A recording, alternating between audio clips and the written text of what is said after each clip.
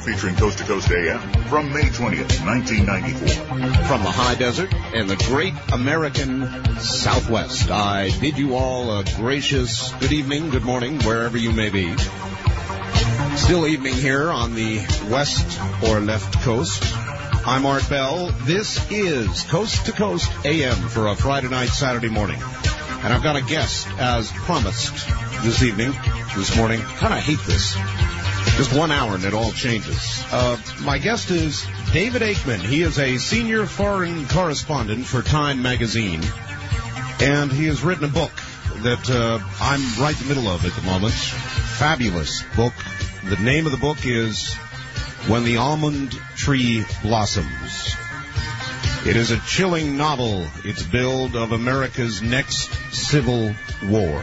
And in view of some things that are going on right now, I thought this was a particularly timely thing to be discussing. I've got a bit of a bulletin for you this morning, those of you who follow these things.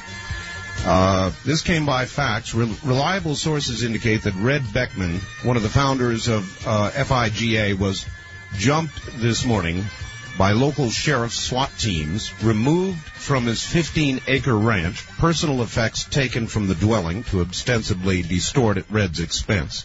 As a matter of fact, I talked to one of the people earlier who's going to be guarding some of his belongings, and the house was bulldozed. No shots fired. Red and his wife apparently taken by the sheriff, then released. They're at a motel at the moment and not incarcerated. So, there you have it. They've made their move on Red Beckman in Montana. And also, of course, with Linda Thompson's recent call for call to arms, I guess it is. And it may be that David AIKMAN is or is not familiar with what she's doing. Linda Thompson, who produced the videotape, Waco the Big Lie, has incredibly, in fact, on this program, called for men, women, everybody, I suppose, with guns to form up September 19th to go to Washington. She's issued a second Declaration of Independence. She has made demands. There's an ultimatum she's issued to our lawmakers. And she has said that she will go to Washington and arrest the Congress people who have not conformed to this ultimatum. And those found guilty will be hung. And so in view of that, the IRS moves, the Red Beckman news this morning. I think that a discussion of this fictional account of America's next Civil War might have just a little bit more basis in reality than it otherwise would. And here is David AIKMAN. Let's talk with him. David AIKMAN, do you hear me? Well, that's not a good beginning. Let's try this again. David AIKMAN, now do you hear me? Hello, David. Hello, Dave. Not a good beginning. David, are you there? Well, I wonder what happened. David, where have you gone? David AIKMAN was supposed to be right there. Of course, supposed to be is not always the way that it works out. So I'll tell you what we'll do. We'll hang this up and redial. If you'd like to make a call, yes, please dear. hang up. Yes, dear. Yes, dear. Yes, dear. We will. We'll recall David AIKMAN and see what happened. We'll be right back.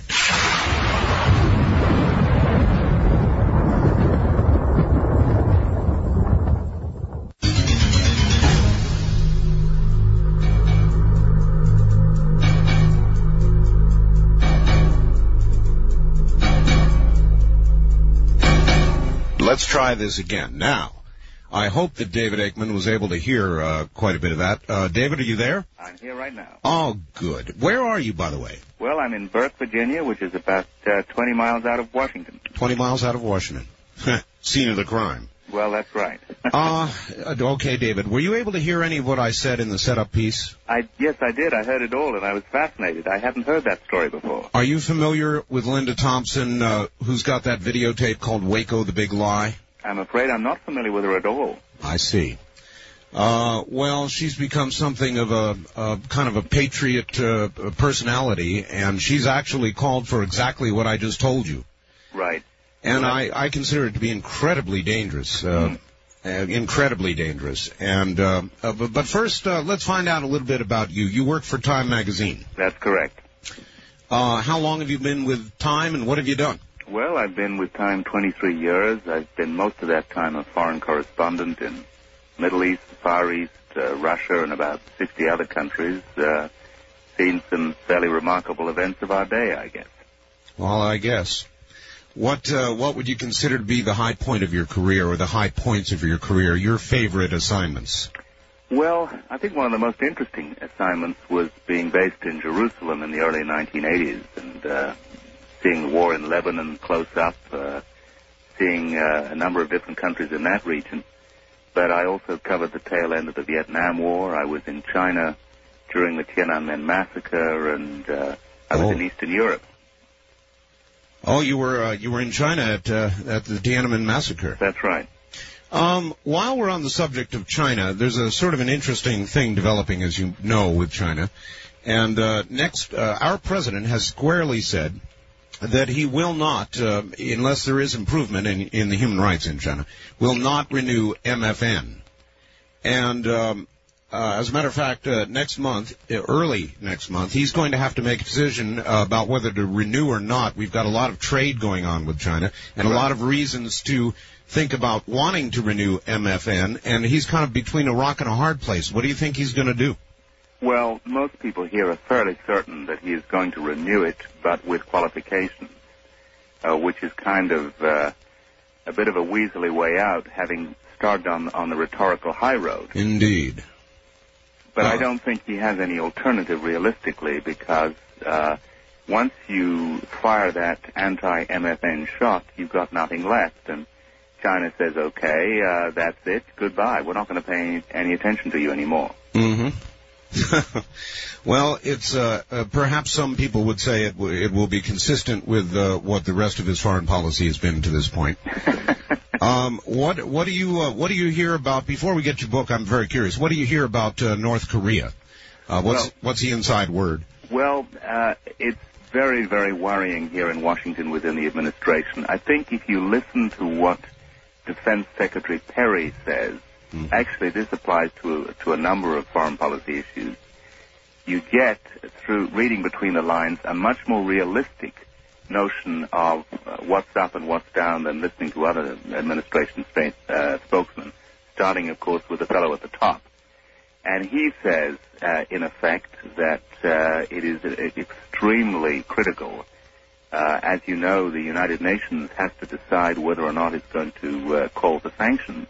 Yes. And if that happened, we just don't know what the North Koreans would do in response. Well, they, of course, have said they would regard it as an act of war. That's right. So that's hanging, and then, of course, there's Haiti. I believe at midnight tonight, the sanctions, which ABC yesterday called a big blunt instrument, will descend on Haiti, allowing only food, medicine, and that's it in. Yes. Unfortunately, they're also, the insiders are saying that it's not going to do a damn bit of good. Well, that's right. I mean, I think, again, this is a case of rhetoric getting out ahead of common sense. And the president has, I think, unwisely allowed himself to be kind of backed into a corner by, people who are very emotional about Haiti for maybe justifiable reasons. But he's put himself in a situation where if he doesn't do something, he's going to look, unfortunately, even more weaselly than usual. I've said on this program, David, and you may want to speculate with me or you may not, but with the way foreign policy is going with this president, I'm almost convinced he, at some point he's going to stumble and bumble his way into a war. Whether it's Korea, whether it's just sort of a flashpoint in Haiti, whether it's Bosnia, I can't quite figure out where it's going to be, but I'm almost convinced, David, that it's going to be. Well, that's a very sobering assessment, Art, and I'm afraid a number of us in Washington share the same view, largely because, of course, in time of war, the American people patriotically rallies around the president, whoever the person happens to be. So there is that danger. All right. Why did you decide to write, David? I'm really curious. Why did you decide to write about the next Civil War? What motivated you to do that? Well, that's a very good question, Art, and the answer has to start with the fact that when I would be covering Eastern Europe, before communism fell, I would come back and tell my friends over here the incredible stories of what it's like to live under a really dictatorial regime. I mean, what it feels like to live with controls over almost every aspect of your life, and nobody could even begin to grasp it. So I conceived the idea of trying to write a book in which part of America would be under a sort of communist-type regime. But first of all, I was beaten to the punch by that TV series called America with a K, yes, you may recall. I do. And I thought, gee, I think they must have stolen my idea or something. But then the scenario changed and communism fell, and I had to come up with a different way of putting this. And it wasn't until I began to see the dangers of ultranationalism in Russia, and then I began to look more closely at the big conflicts in our own country, so far, fortunately, peaceful, in the sort of culture wars issue, that I began to realize there were fissures in American society that, under certain extreme pressures, let's say military defeat overseas and perhaps a global economic collapse, could in fact break out into a real military civil war here. Just as a matter of interest, how likely do you consider it to be that either for some domestic reason or some economic reason, there would be a civil war in America? How likely do you consider it? Well, I think, in a sense, it is not terribly likely. I mean, we live in an extraordinary country, Art, where the political center of gravity is very, very low down. It would take an enormous catastrophe to rock this country out of its democratic base, and that's a wonderful fact to be aware of. At the same time, I wrote my book before the Los Angeles riots, and in it I predicted that one of the trigger events for the formation of a kind of alternative political base, which turns into one side in the Civil War called the People's Movement, would be precisely massive rioting in America's inner cities. And I don't think it's inconceivable that you could have Los Angeles-type riots on a vastly increased scale.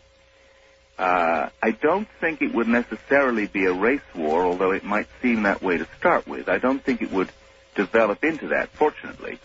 By the way, David, have you heard some of the recent comments of Louis Farrakhan? Did you happen to catch the interview with him on ABC a couple of weeks ago? I'm sorry, I missed those particular words. What did he say then? Basically, Mr. Farrakhan rather calmly and rationally told Barbara Walters that he thinks that integration has not worked and will not work, and from his point of view, there ought to be effectively a divorce between the black people and white people in America, and that the black people should receive, for all they've gone through, some territory, specific territory in the United States, and what would amount to alimony.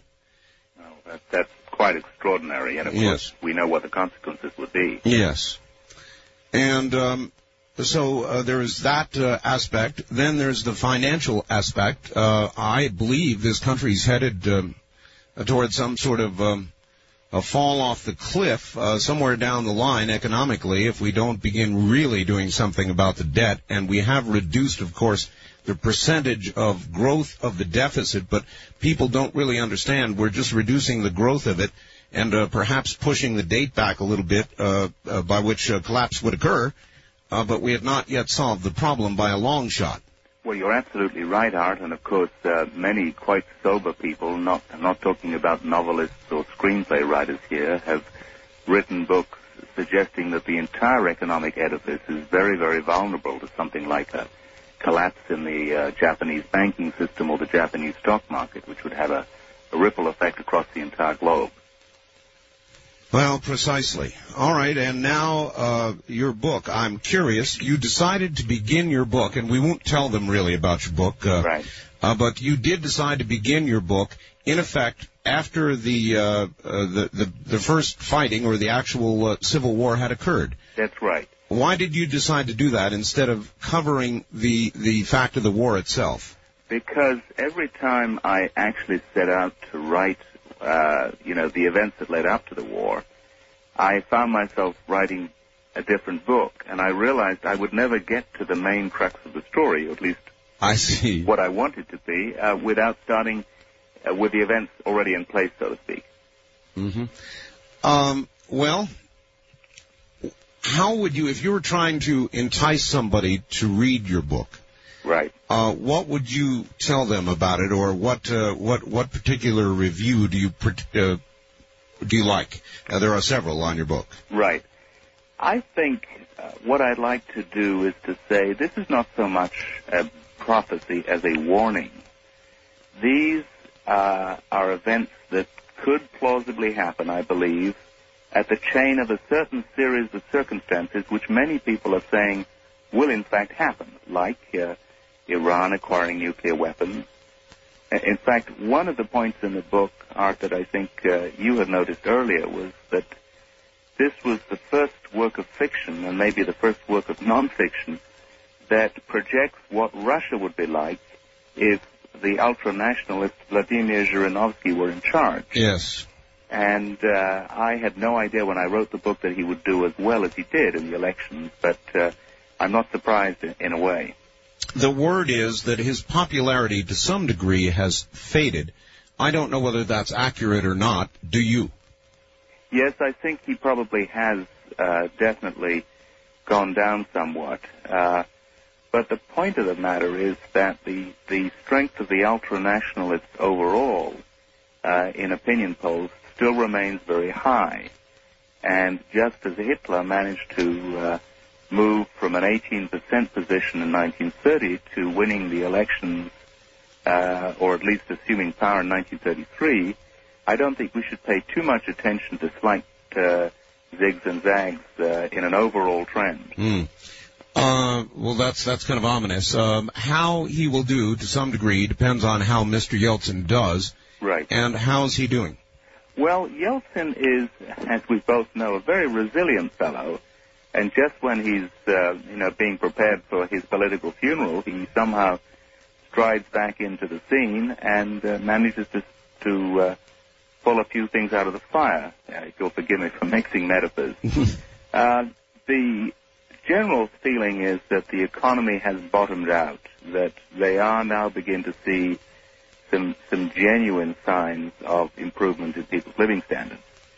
And if that can go on for another year, let's say, and if they can control to some degree the incredible crime wave and the corruption, then I think people will begin to realize that life really can become not just tolerable, but actually promising under their new situation. Mm-hmm. One hears sort of below the surface very upsetting things about Russia's nuclear stockpile, about the mafia in Russia, and the possibility of some of these weapons beginning to get loose. What have you heard? Well, that's, of course, a situation that would be catastrophic. I have traveled to Russia several times, and I accompanied the group that was covering President Clinton in January. And although there have been rumors, for example, that weapons or nuclear devices from the stockpile in Kazakhstan, which used to be part of the Soviet Union, have gotten into Iranian hands, nobody has been able to confirm that. What I think is a very serious danger is if there were a war between Russia and Ukraine, which unfortunately becomes more and more plausible with the tensions between those two countries, that Ukraine might feel its the only way to avoid being overwhelmed conventionally would be to fire off the last of its own remaining nukes, and that would be terrible. That would be terrible. David Aikman, hold on. We're going to take care of some business. You can relax for a few moments, and we'll be back to you. Thank you. All right. David Aikman is my guest. He is a senior foreign correspondent for Time magazine. So we may tap his expertise in several areas of world concern right now and talk to him about his book, When the Almond Tree Blossoms, about America's next Civil War. So, back with David Aikman, senior foreign correspondent for Time magazine, in just a moment. This is Premier Networks. That was Art Bell hosting Coast to Coast AM on this Somewhere in Time. The world was on fire and no one can save me but you. Strange what desire will make foolish people do.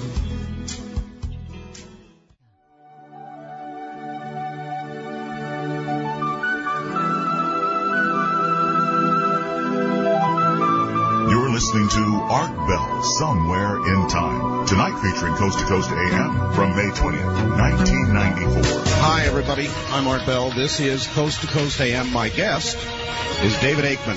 He's a senior foreign correspondent for Time magazine, has written a really chilling book.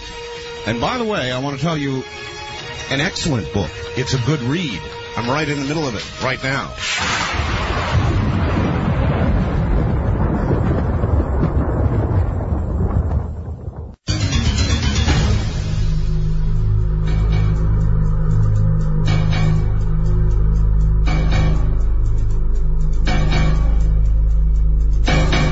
David Aikman, are you there? I am indeed. Good. David, you mentioned America with a K. Right. I watched that, and I was astounded that Americans would sort of play the part of downtrodden, repressed serfs dressed generally in brown with their eyes mostly on the ground, subservient, falling right into line. Is that what could that happen, David? Well, I don't, of course, agree with the premise that started America, but I do think there are circumstances when people would, in some parts of the country, submit to very strong authoritarian rule if that rule promised them, A, security in the streets, and B, some kind of minimal standard of living. And those kind of promises could be made by regimes dealing with the consequences of economic collapse and military defeat. Something like Singapore, perhaps, some kind of a benign or paternalistic dictatorship? Very much so, yes. I don't know whether you've gotten to that part of When the Almond Tree Blossoms, where people are sort of commenting on the effect of this regime in New York. I mean, it's a kind of regime that you and I would find intolerable. But what it does do is it cleans the place up. It pushes the drug dealers off the streets. Exactly. Yes, I am to that part. And there were some actual positive comments. In other words, I remember one sentence where one of the characters said, but on balance, I kind of like New York the way it is now as opposed to the way it was. Right. I think you'd have people like that. So how many is the question, I suppose? Well, that's right. But I think my point is that the war that I envisage is more likely to be along urban versus rural than the geographical divide that we had in the original Civil War.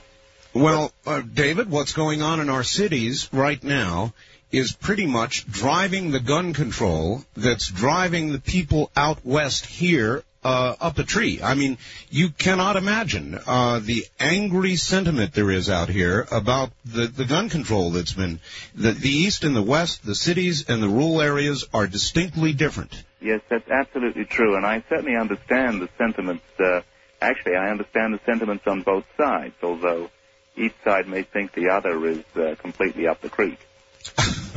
Well, I guess it depends on your perspective. If you live in a city where there's a lot of trouble and you're close to one there, I can understand you'd feel that these guns have got to go or get under control or something. Right. But gee whiz, David, out here it's second nature.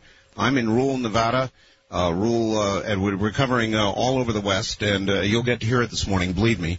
But these guns are second nature, and the way it feels out here is that they're taking the guns for some ominous reason. A lot of people feel the reason to bear arms ultimately is, if necessary, to correct your own government. Right. And so that's the way they feel out here. And I'll tell you what, let's take some calls, David, and kind of intersperse some calls in here. So lots of lines ringing. Let's try one here. On the wild card line, you're on the air with David Aikman. Good evening. Good evening, Art. Stan out here in San Diego and Kogo country. Yes, sir. I was wondering, the news of the day coming from Korea, if David would comment on it. I think that they had said that the North Koreans would allow inspection. I don't know if that was to the Americans or to the UN, or what was it exactly? Does he know? All right. The IAEA inspectors are now there, but the fuel rods have been pulled. And, David, what are your comments? Well, the inspection that the North Koreans are permitting would give the International Atomic Energy Agency a chance to look at the sort of nuclear history of the last few months, which is one of the things that has most concerned the UN, because if you can follow the nuclear history, you can find out whether plutonium has been removed or not.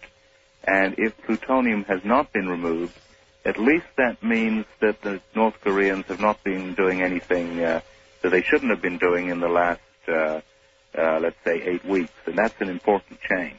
It is, but the consensus seems to be that they may well already have one or two nuclear devices, perhaps crude. And our president had said the North Koreans must not be allowed to have one. Right. So again, he kind of did the two shuffle there. Right. That's true. And, of course, he has made about as unequivocal statements as you can make without looking, let's hope he doesn't, but without looking very, very uncertain if he backs down. All right. To another call. On our toll-free line, you're on the air with David Aikman. Good evening. From St. Louis, Missouri. St. Louis. Yes, sir. Yes, Mr. Aikman. Yes. I've listened to you before on Pat Robertson's show and was really impressed. Thank you. What I want to talk about is that Art mentioned at the top of his program about Lyndon Thompson and the Patriot movement. Right. I don't think Washington, D.C. really understands the sentiment and the anger and the frustration out here by people that align themselves with the Patriot movement. It's nationwide. It's not just a certain geographical area. Basically what it is that the Patriot movement, the Patriots are highly upset that Washington, D.C. is moving us into this new world order, one world government situation, and at the same time they're taking our rights away from us one slice at a time.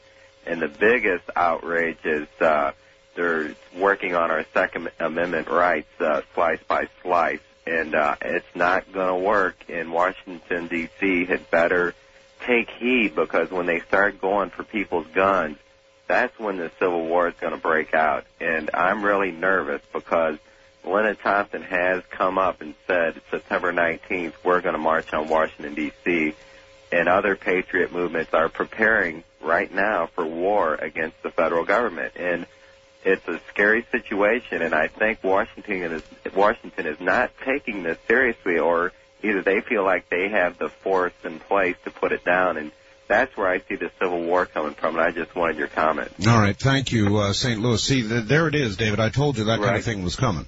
Well, I think that's a very accurate observation. I don't think Washington has any idea of the sentiment in the hinterland, which is not an uncommon phenomenon, as you know. I think also Washington is completely unaware, first of all, as you correctly pointed out, Art, that if you live out in the West, and I've been out in the West several times, and I love the area, you have a different view of guns from if you live in upper midtown Manhattan, let's say. Yes. They are second nature, and you enjoy them, and the vast majority of people use them in a very proper and appropriate way. The other thing, of course, is that I don't think people in America's cities, and of course this covers Washington, are aware of the extent to which this sense of being drawn into a sort of international economic web, for many people, especially independent business types, has very sinister kind of overtones. Well, it does. What do you think George Bush meant when he talked about the New World Order? And I note that we've not really heard those words from the lips of our new president. Well, this is interesting because I've read books on this topic, and I'm fully aware of the fact that the New World Order is a phrase that has some very unfortunate antecedents. I mean, Hitler talked about a New World Order, and some of the conspiratorial groups a couple of centuries ago had a similar kind of phrase.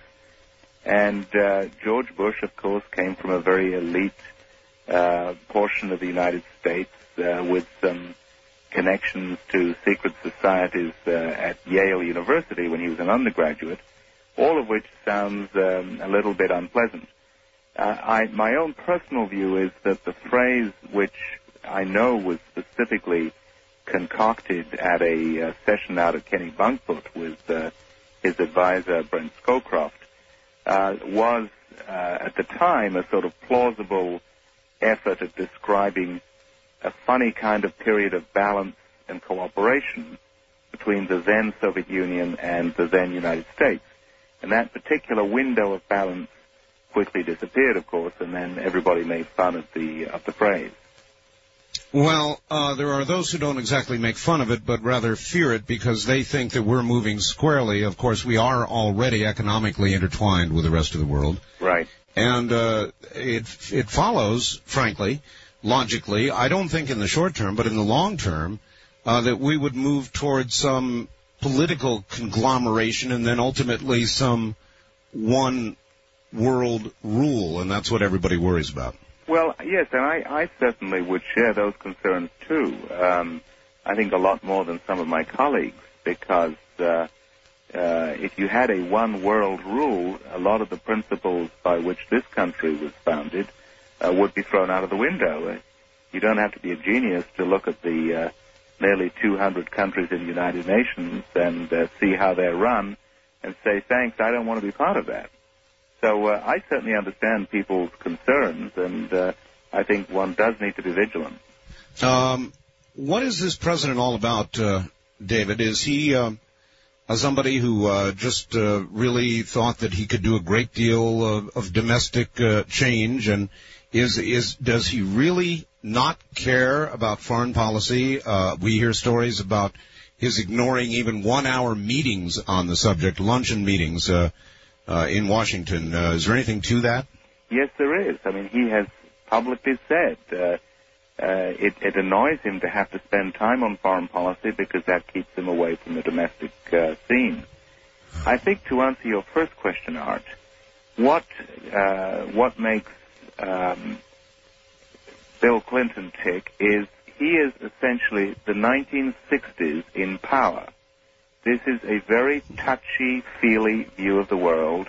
I care, I feel your pain, all of which sounds fine and is sort of a therapeutic approach to problems sort of in the national agenda.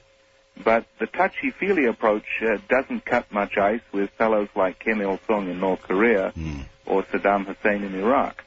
Well, there's another thing I'd like you to comment on, David. Our word as a nation has generally been, particularly with reference to foreign policy, our bond. In other words, what we have said in the past, we have done, and frankly, even those countries that dislike us, and they are legion, know that we will do what we say we will do. If we have drawn a line in the sand, by God, we'll stand by it.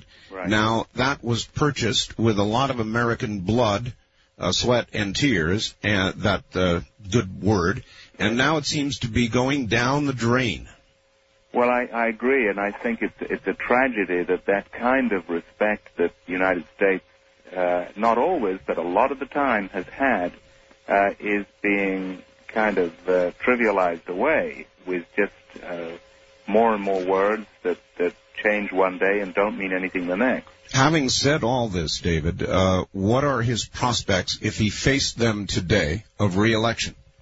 I don't think Bill Clinton, under the present circumstances, could be re-elected. I say could, because remember, he only got 43% in the general election in 1992.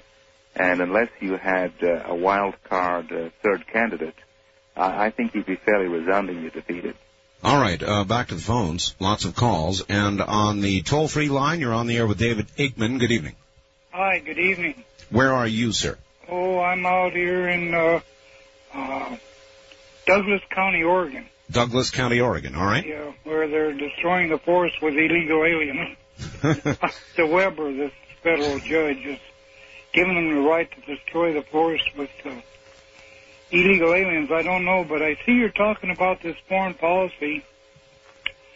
The problem here is that on the Korean border between North and South Korea, I've got information that they've accumulated 1 million armed soldiers. The information as far as what they're doing in the nuclear plants has been sort of scattered as whether they're really developing a bomb. We have enough plutonium in Texas as where they can't figure out how to dispose of it. What is your question, sir? Well, the question here is, in foreign policy, where these real severe things are taking place, the American people do not want the military used. Now, at the same time that this happens, they are closing up military bases. Now, this is with Time magazine. And if they would print in Time magazine, right, the amount of people, foreign people that we have now, presently undocumented foreign people in the United States. That's part of policy. I would buy the magazine. Secondly, well, actually, all right, thank you. I appreciate that comment because actually we had a special issue on the entire spectrum of immigration, including very, very extensive coverage on illegal immigration or undocumented immigration, as it's sometimes called, a few months ago last year. So I don't think we've shied away from this topic and the considerable threat that many Americans, justifiably, I think, feel that it poses to their way of life. But since you are the mainstream press, David, let me ask you this. Mr. Clinton has received, it seems, almost a tender treatment from the American press. How come? I think that was true last year, Art. I don't think it's true anymore. The simple answer to how come is most of the mainstream press is politically liberal. This is hardly a secret, and it's very obvious in every kind of poll that you take asking the views of mainstream senior journalists on a whole variety of issues. And many of these people couldn't stand the Reagan and the Bush years and just couldn't wait until they had a Democrat in the White House. So I think they at least wanted to give him a good chance. But in fairness to the mainstream press, I don't think they've held back at all from, a very thorough criticism of the Clintons. And if you want any real certain evidence of this, you just have to listen to Hillary Clinton decrying this kind of press attacks on her. Well, in fact, they have been pretty vicious, David, of late. Very vicious, actually. I have heard charges that Bill Clinton is a drug smuggler, that Bill Clinton is a murderer. There are people like Larry Larry something or another, going around on the right and making some quite very incredible charges against Bill Clinton, and I worry about this. because they are, by and large, unsubstantiated, and it seems to me the charges are beginning to get to be so wild that there's a danger they will obscure something that's really wrong. Yes, I think you're right, and I think there's another danger, too, that if you go to extremism in attacking a political adversary within the kind of system we have, which basically assumes fairness in the end. Okay, a rough fight, but in the end, we agree on who won and who's in and who's out. Yes. If you do that, you change the ground rules, and the other side gets no less nasty. Mm-hmm. Larry Nichols is the name I was trying to think of. Oh, yeah, I think I've heard the name before. I mean, it cuts both ways.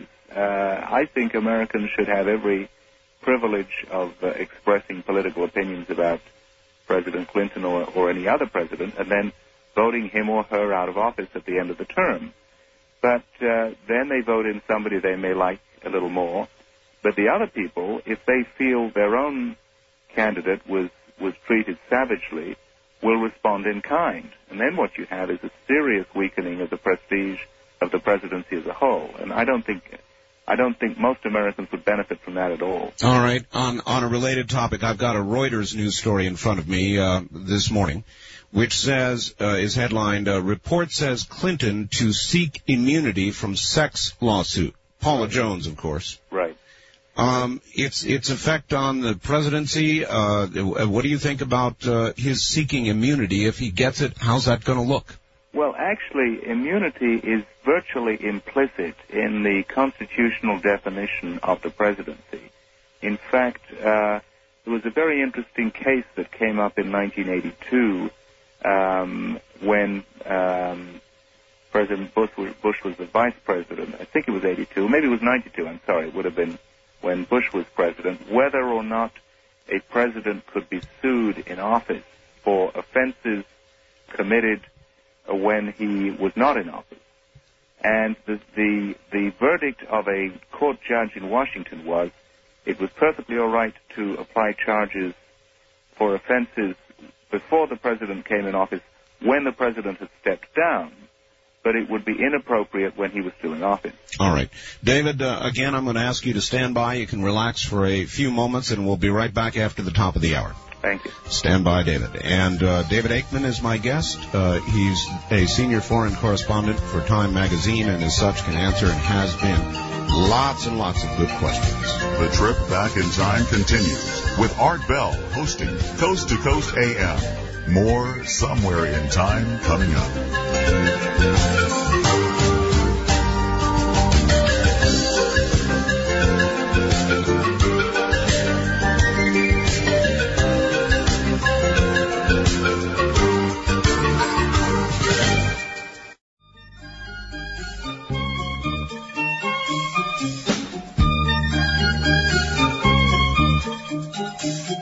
Premier Networks presents Art Bell, Somewhere in Time. Tonight featuring Coast to Coast AM from the 20th of May, 1994. Good morning.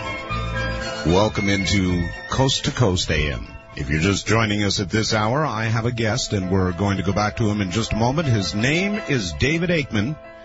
He is a senior foreign correspondent for Time magazine, author of When the Almond Tree Blossoms, about America's next Civil War.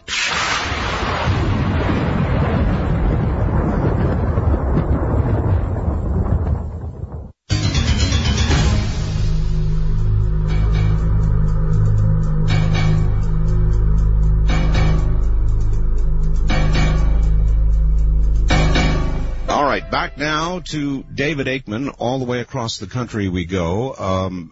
Again, senior foreign correspondent for Time magazine. David, are you there? I am indeed. Good. Your book. How do we get your book, David? If the people in the audience want your book, and I know by now a lot of them do, how do they get it? Well, thanks for asking, Art. First of all, most Christian bookstores will stock the book. It was in many of the regular stores for a while, but they didn't restock it once they ran out. I think your book ought to be up at the top of the bestseller list, David. Why do you think it is not yet? I mean, it has every quality that would make it a mainstream, big-time seller. Well, you're very gracious to say that, Art. I think there are various reasons. First of all, a lot of books, no doubt much better than mine, just don't make it to the bestseller list for a variety of completely whimsical reasons. It doesn't get reviewed in the first 10 days by the right publication, or it's handed to a reviewer who is very hostile, and then kind of the avalanche of new materials comes in, and this particular title just somehow doesn't take off. Or it's politically unpopular. Well, I'm glad you raised that. I know for a fact that in sort of some of the mainstream book review segments, my book was not popular because there is a chapter in it, I don't know what you've got there, where I really make fun of political correctness. And that doesn't go down too well in some circles. I know. All right. Let's go back to the telephones, David. A lot of people want to speak with you, and I'll kind of fit my own questions in. On the toll-free line, you're on the air with David AIKMAN. Good evening. Yes. I want to make one point about the anger and disgust and distrust that people out here in the West, I'm in San Diego, have about the federal government. All right. It's what you said earlier is absolutely true. And I tuned in, and you guys had mentioned the television movie America. Yes. I would like to. I've been trying to find that thing for over a year now. I think a lot of people need to see that again. Even though it is fiction, a lot of people seem to think that we may see that. Well, exactly, David. Well, first of all, I hope this nice gentleman takes the trouble to read my book, which deals very much with this theme. But in fact, the movie was a made-for-TV miniseries. Uh-huh. And very often you cannot get hold of those through the regular video channels. You have to go directly to the network. I think it was ABC. I tried ABC. Nobody knows. Unless I want something off of 2020, they don't know about it. Oh, really? Yeah. Well, that's very interesting. I think the only other alternative is to go to some of these specialized video clubs, which do have the means to bring back stuff that even the networks themselves don't have. So I think if you persist and you go through video club specialists, you'll find somebody who can tell you how to get it. Well, thank you very much. All right. Thank you very much for the call.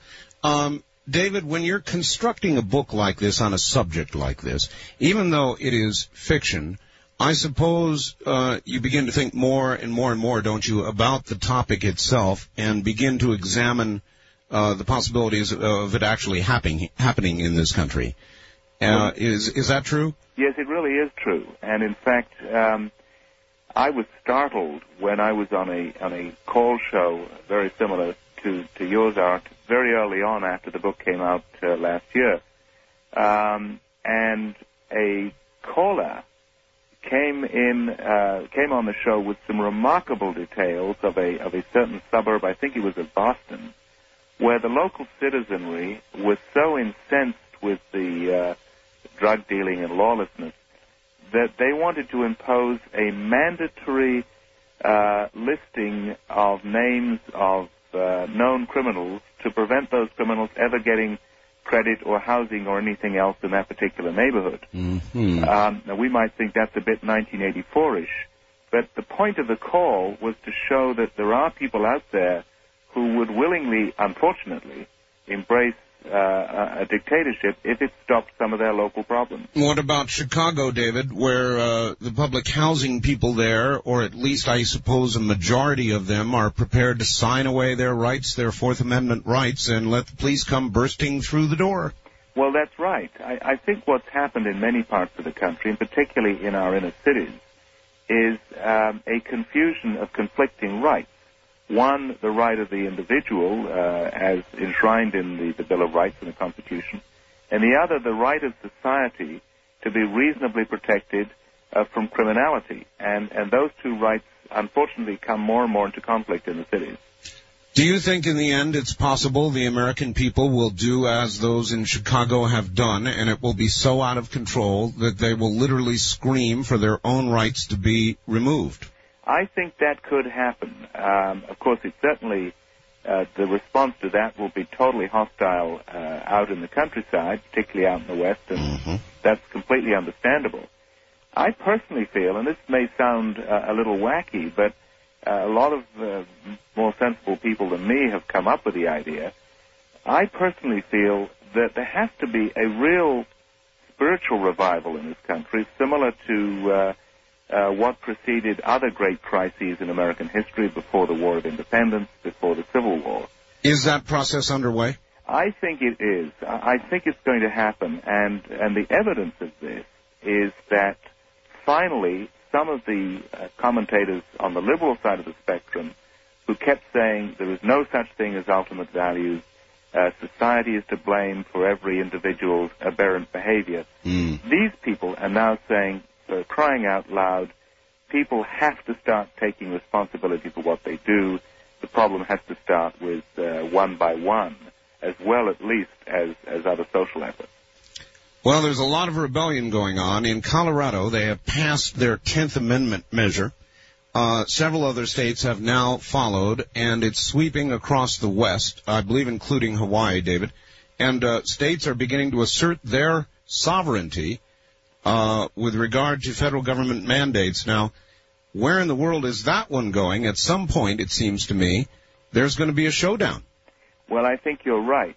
In fact, it's striking to me, one of the characters in my book who is more closely based on a real-life person than anyone else, the head of Russia in my book, who I call Zhirinovsky, of course, that's very similar to the yes. ultra-nationalist Zhirinovsky. It sure is. Zhirinovsky himself, upon whom I model this character, predicted in his campaign autobiography that, in fact, America would start breaking up state by state. You'd have for example, Spanish-speaking states in the West and the Southwest moving one direction, and so on. And that tendency could take place if we don't get a grip on some of these issues. Well, again, there is a sovereignty movement in Hawaii driven by Hawaiian natives, I think. Right. There have been for years. I once lived in Alaska, David, and every year in Alaska they circulate a secession petition.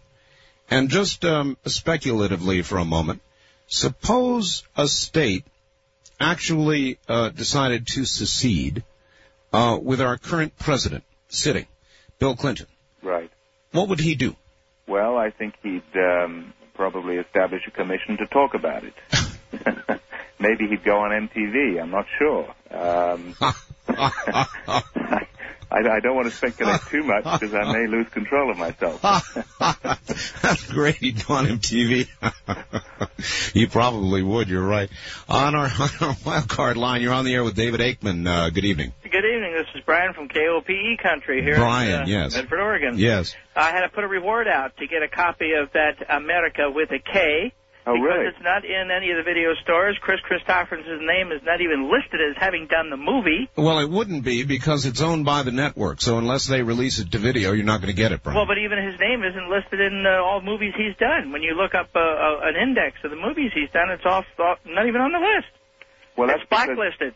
That's because it's not a general release movie. I see. It's a TV miniseries, which is... Well, I know that, yes. Yeah. I'm aware of that. So I had to offer a reward here locally to get a copy of it, that someone had an extra copy. That's the only way I could get it. Well, maybe you should set up in business. I think you'd be very wealthy. Any questions, Brian? No, but I just wanted to let him know that that's a very, very poignant movie to what you're talking about tonight, and people should try by all means to get a copy of that and see it. All right. Thank you for the call. And on the wild card line, you're on the air with David AIKMAN. Good evening. Hello there? No, you're not. On the toll-free line, you're on the air with David AIKMAN. Good evening. Yes, this is Derek from Washington. Washington, all right. The glowing parking lot of Hanford. Hanford. KONA. Yes, sir. I just want to ask him if he had any idea about the whole Linda Thompson thing and if what he thinks about it. Interestingly, and this is interesting, he's not heard of Linda Thompson. Uh-oh. But that in itself is sort of interesting. Since he works for Time magazine, it would seem apparent then that Washington is not aware of what's going on out here, and it's serious stuff. Well, you're absolutely right, and I confess to my shame that I had not heard of this movement, but that probably tells you more about the kind of reporting we get in our inside the Beltway newspapers than it does about what's really going on. I've been struck by your discussion of this on the program, Art, and of course by people calling in.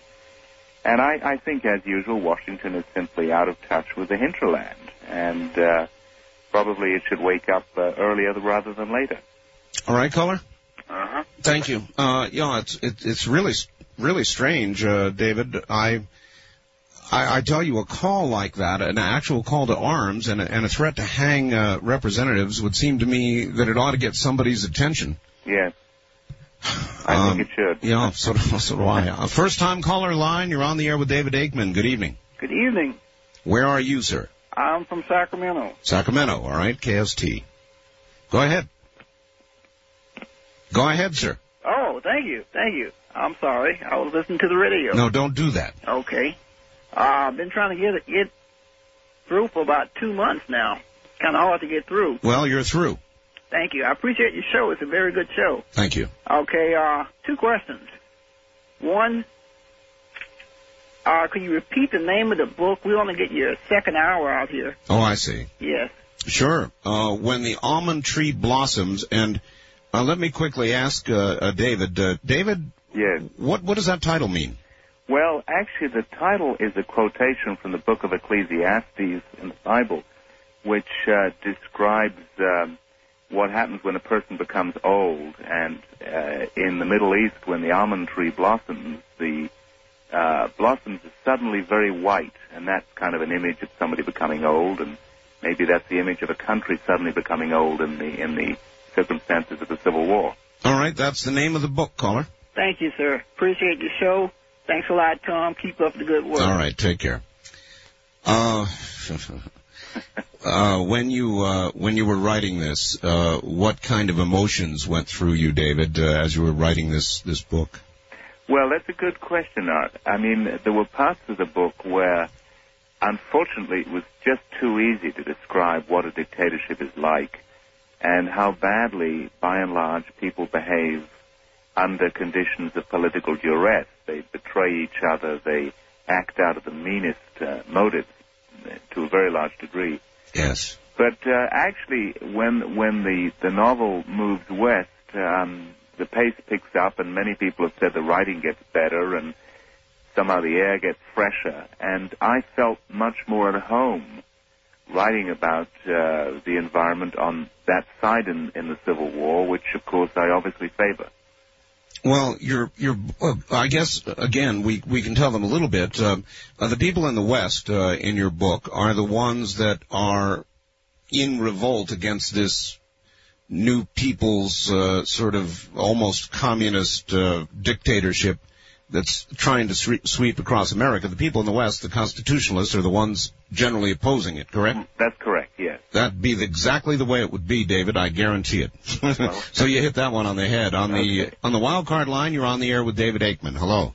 Good morning, Albuquerque. Albuquerque, New Mexico. Hi there. Hi. I understand there have been 2 significant resignations at the State Department recently, and I would be quite interested in hearing Mr. AIKMAN's opinion of the implications of what's going on now and what's going to happen in the future over there. All right, David? Well, the most significant resignations of the State Department have all been in parts of the department dealing with former Yugoslavia, dealing with Bosnia or Serbia. And these have been resignations of officers who deal with the day-to-day reporting from our embassy out there and who see what's going on the ground, and who had become appalled by the vacillation in American policy trying to deal with the Yugoslav issue and the sort of unwillingness to face the reality of what the Serbs were doing. And this was very unusual. You don't normally have State Department officers resigning on principle because they pay a very heavy price for it. I see a real problem with current policy. For example, in Rwanda, where they just recently passed a UN resolution, and the UN, perhaps not surprisingly, refused to include the word genocide because of the political implications and the fact that it would force action that apparently they're not willing to take. 200,000 or 300,000 dead, 100,000 in a short span, many more than in Bosnia in a short time. Right. And we're not going to do anything. It feels and seems racist. Well, the appalling thing is that this shows some of the most serious weaknesses of the United Nations, that it's composed of, as I mentioned earlier, nearly 200 countries, the vast majority of which were not democratically elected,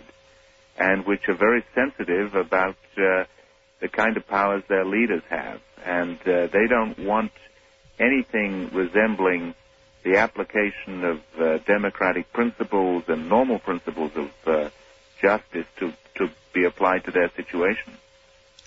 Do you think we will involve ourselves with Rwanda, or we're going to keep it at arm's length? I don't think the United States would be involved, and I think it probably should not be, because partly because of the inflammatory dangers of American force being deployed in the very heart of Africa, which is almost an unwinnable situation militarily and politically. And partly because I don't think the United Nations can decide what it wants to do in the situation. All right. On the wild card line, you're on the air with David Aikman. Good evening. Yes, Radio Free America. Yes, sir. I'm calling to ask you a couple of questions, David. The Waco story is so huge to me, and obviously a lot of people in this country. It is amazing to me that the press has still gotten away without any kind of correction with making the statement in the media about Koresh saying he was God. Yeah. That's outrageous. I cannot believe that someone is not. We've still got innocent people in jail here, right? And no one is, bringing this to light in the national media. It's like there's, in my opinion, there's no doubt there is a huge cover-up going on in this story, and it's outrageous that our Attorney General is a criminal, a huge criminal, and I think that what's going to happen is if another instance like this happens again, and Art, you were telling about Beckman, that's a big story. Yeah, I know. And something like that can explode, and we're on eggshells, so to speak, right now.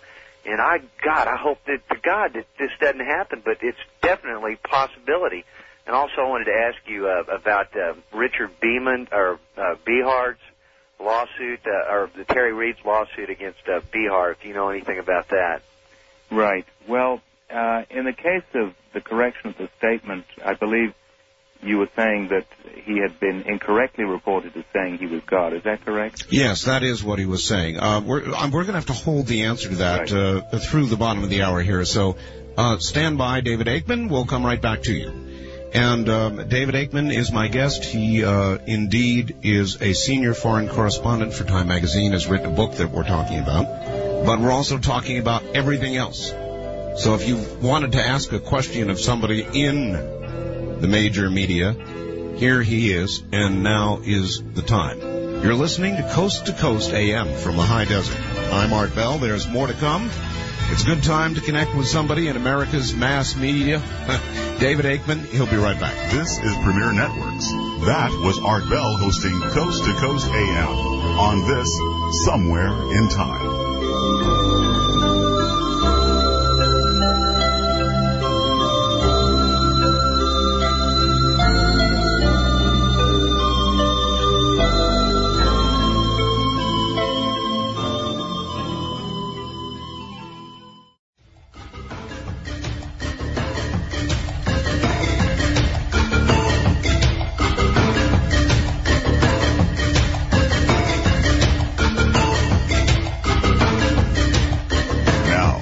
Take you back to the past on Art Bell Somewhere in Time. I suppose he could have called it When Push Comes to Shove, but it's a much more elegant title. It's called When the Almond Tree Blossoms. It's about America's next civil war. And if you have questions, we're open for them. The man's name is David Aikman. He works for Time Magazine, and questions are not restricted necessarily to his book. but I suppose the world situation, the domestic situation, the presidency, anything's fair game, and David seems open for about any of it. So, first-time callers, area code 702-727-1222.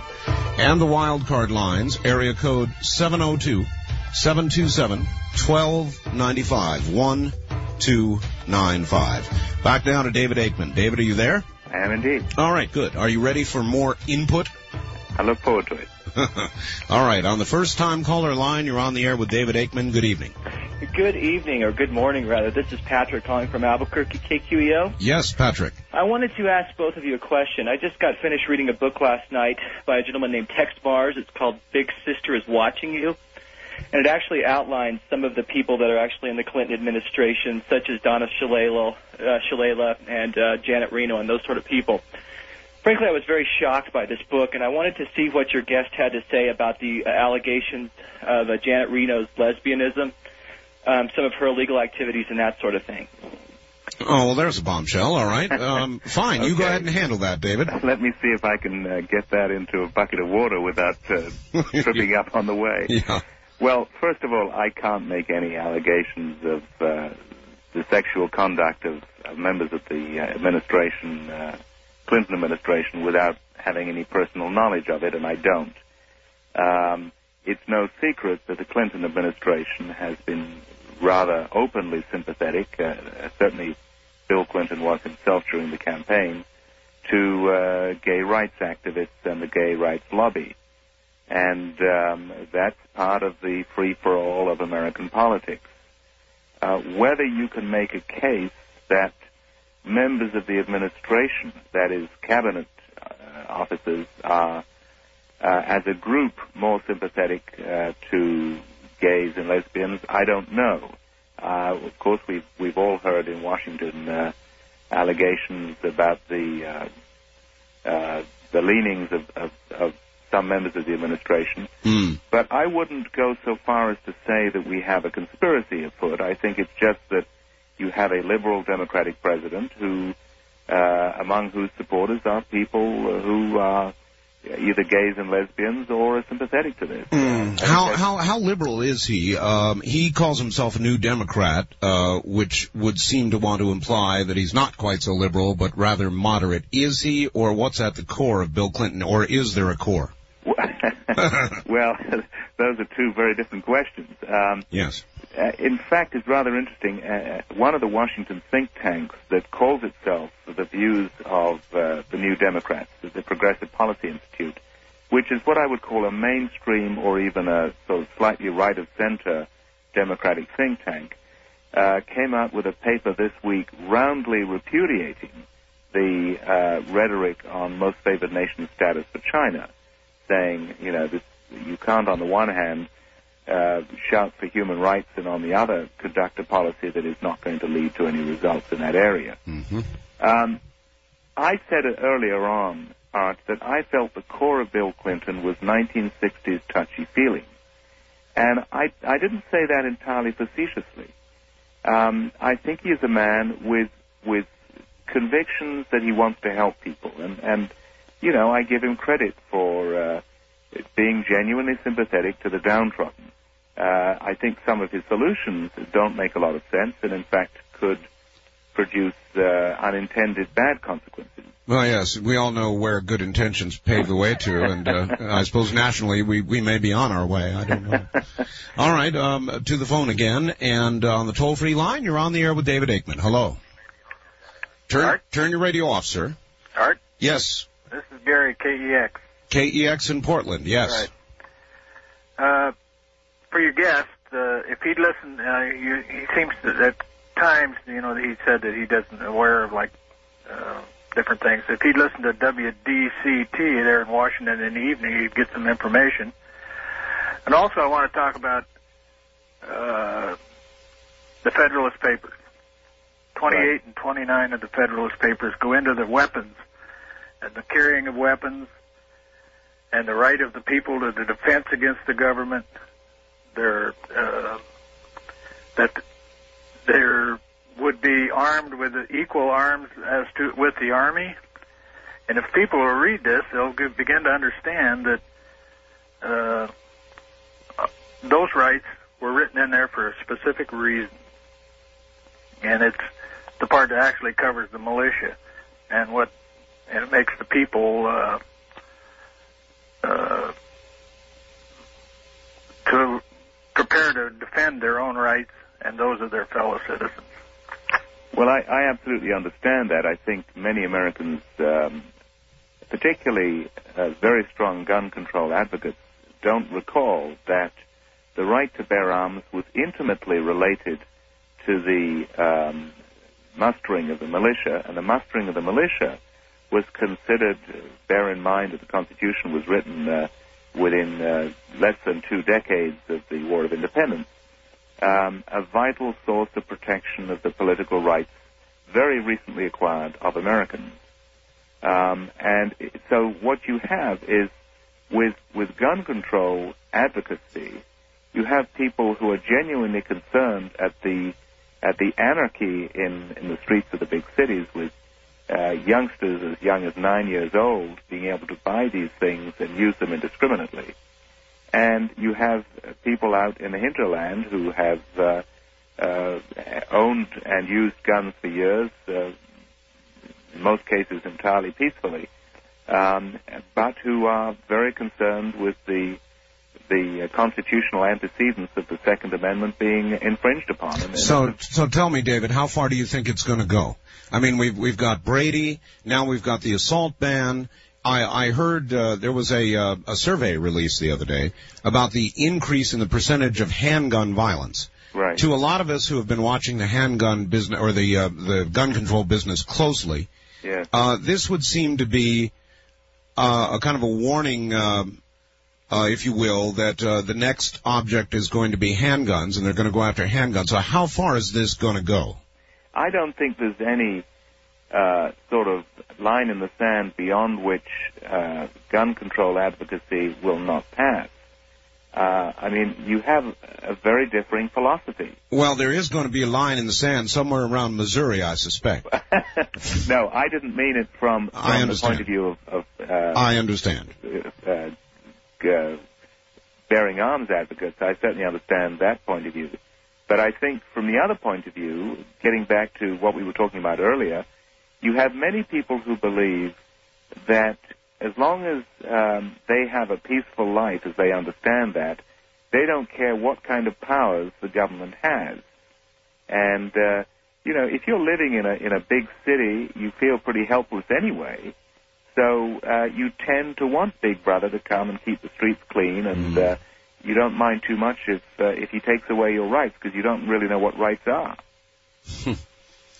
I guess when we get enough of those and the government willing to listen, and we have one right now, there's this inevitable clash that's coming, David, and I hate to say that your fictional book will come true, but a lot of us feel it's getting closer and closer and closer, and it saddens me, because maybe we ought to talk a little bit about Civil War, David. If you look around the world, right, at all the civil wars that have occurred, it's a real crapshoot, and the odds aren't very good that you will come out on the other side with anything that you recognize as what you once loved. Right. Well, that's true. I mean, I think the United States has been the most successful experiment ever, historically, of bringing people together from a huge variety of different cultural and ethnic backgrounds and persuading them that certain principles of coexistence work better for them and for everybody else and should be adhered to. But what is often forgotten is that there was a cultural and spiritual underpinning to that consensus that underlay the Declaration of Independence and the Constitution, which some people don't like to use the terms, but it's Judeo-Christian. That's right. And that has been the ethical and moral basis of our society. And I'm sure if some of my colleagues were listening to me, they'd think I was a crazy right-winger. But it seems to me that common sense would tell you that you have to have core values that the vast majority of people accept as underpinning everything else that they do individually and they allow the government to do constitutionally. If you don't have that, you have chaos. You aware of I don't know whether it's going to be a regulation or a law. I suspect regulatory powers are at work here, but they're actually talking about treating religious solicitation in the workplace as they do sexual harassment, and they will call it religious harassment. Have you heard anything about that? I don't think I've heard about it directly, but it seems an entirely logical outgrowth of an effort to drive religious expression completely out of the public square, which I think is an extremely dangerous tendency, and if it's not stopped, it would indeed drive religion underground, and then you'd certainly have a civil war. That would definitely do it, huh? I think so. All right. On the toll-free line, you're on the air with David Aikman. Good evening. Where are you calling from, please? Lexington, Kentucky. Lexington, Kentucky. All right. Speak up good and loud for us, sir. Okay. I was calling another talk show, and apparently I've got the wrong number. Who am I talking to? This is Art Bell. Oh, yeah, Art Bell. Is that the talk show you're trying to reach? Yeah. Bingo. Okay. All right. You're on the air. Okay, good deal. Sorry. I'm already calling from Lexington, Kentucky, WLXG. Right. I'm on a different time zone out here, so it comes at me. Here's the point. I'd like to get some feedback from your guest. Right. A lot of people like myself have made some preparations in case something was to ever happen. And I thought along with these other folks that, well, if it gets bad enough, I'll get real elaborate and I'll make specific preparations. And now it seems like it's getting ready to hit the fan. And a lot of people that I know, professionals, good people, preachers, doctors, etc., are now getting more and more ready for what they think is going to come down. And I have a friend tomorrow, as a matter of fact, we're going to go out and buy a couple of AR-15s. So it doesn't matter if it's really going to happen or not. If the general or if the population perceives it as going to happen, then it might as well. And people around here are scared, and I don't believe that the federal government has any clue as to how scared and how proactive a lot of these people are going to be. All right, thank you. There you have it from back east Kentucky, even in Kentucky, David. Right. How would you advise people? I mean, are you thinking something might come down? Would you say people ought to get ready, stock up on food, begin to get independent, or what do you think? Well, I don't think we are on the brink of any violent activity. A real breakdown. I mean, that could happen, as my novel predicts, under certain circumstances. I think there's nothing wrong with getting ready as long as, in so doing, you don't cause a state of panic and alarm, which leads to the very situation you're preparing against. I think people, the best way to stop it coming down, to use the phrase, is to be as politically expressive as the Constitution permits, within grounds of civility, and send a message to Washington politically, or write letters, or just make them wake up. If people don't feel that the federal government or the administration or even the party in opposition, the Republican Party, is not seriously aware of concerns out in the rest of the country.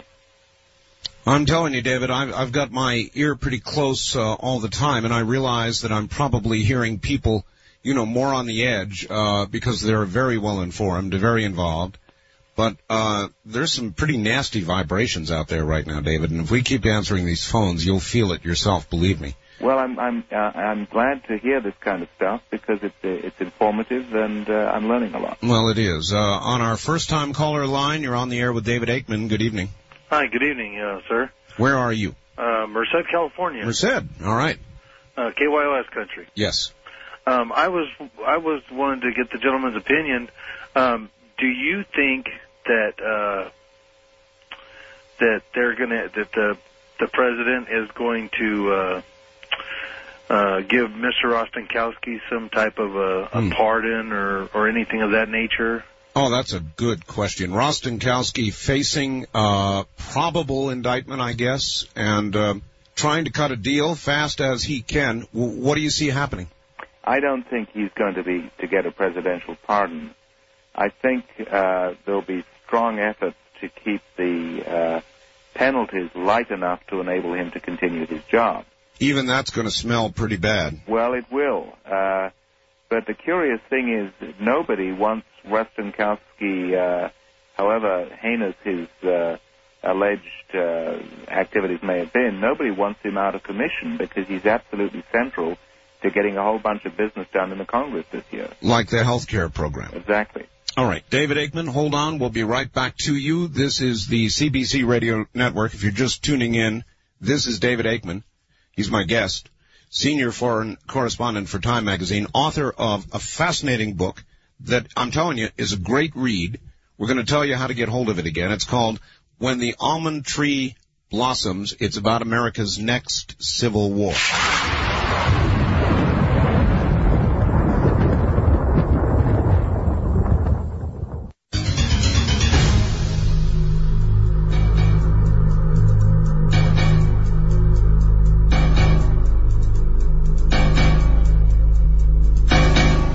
David, are you there? I am, yep. All right, back to it we go. Now, listen, we're close to the top of the hour. If you can give me one more hour, I'll take it. Okay, I'd be happy to. Wonderful. All right, great. Let us continue then. On the wild card line, you're on the air with David Aikman. Good evening. Morning. Hi, Art and David. Just had a couple questions. What sort of, now, you had said earlier that you don't imagine Bill Clinton will be reelected. What sort of implications will that have on Al Gore's political future? And with all the foreign policy flops that we've had the past year or so, who stands to gain on the Republican side as a result of this? All right. Thank you. For my call. I'll hang up. Listen to you on where are you, by the way? Oh, I'm calling to you from Columbia, Missouri. I listen to you on KFRU. In Columbia. All right, great. Thank you. Okay. All right, David. If he's not reelected, what about Gore and what about the Republican side? Who's up, who's down? Well, Gore's chances, I think, diminish significantly for the foreseeable future if Bill Clinton is defeated in the next election. And by the way, Clinton himself has made some almost dark allusions to the possibility that he may not complete his term, or whether, heaven forbid, something really unpleasant should happen, or whether he should face some kind of legal difficulties midterm. What has he said? Well, he has said this privately to people, and it's been reported. I haven't been around when he's actually said it. I've talked to him person to person, but there's this kind of strange, almost self-destructive talk that Clinton has sometimes gotten into in sort of philosophical moments. Mm-hmm. And you could argue that much of the way he approaches policy, the sort of the high-risk approach, the rhetoric, and then the switch, is a form of kind of, let's see how close to the edge I can get without falling over. Well, I don't think many of us are particularly enchanted by that style of leadership. But getting back to the other question, who in the Republicans would benefit, I think clearly any Republican candidate, let's say Dick Cheney, who had impressive foreign policy credentials from a previous Republican administration, would, at the outset, stand to be in a good position. Well, that is the weak point, isn't it, foreign policy? Yep, it certainly is. But let's face it, an awful lot of water passes under a bridge between the first presentation of the candidates and who the party nominates and then who the American people actually want to choose. So I think it's too far ahead to make any strong predictions on the Republican side. I mean, all right. But you might pick Dick Cheney as a leader? I would say if foreign policy turns out to be the main issue, and it very seldom is, as we both know, in general elections, he would be a very strong Republican candidate, assuming he runs. Another complete dark horse, of course, is Colin Powell, who has not declared himself to be belonging to any particular party. What do you expect when he does, and if he does declare, what will he declare? I think he will declare Republican. He has hinted at criticizing the current administration, and that suggests not so much Democratic dissent as opposition dissent. And I think the Republicans would embrace him with open arms. I'm sure. If not as a presidential, certainly as a vice presidential candidate. Uh-huh. All right, David, again, we're at the top of the hour, so I'm going to put you on pause. and we'll do the news and come back. How's that? That sounds fine. All right. David Aikman is my guest, senior foreign correspondent for Time magazine. It is an unusual opportunity for you to ask a question of such a person. We'll be back with more from the high desert. The trip back in time continues with Art Bell hosting Coast to Coast AM. More somewhere in time coming up.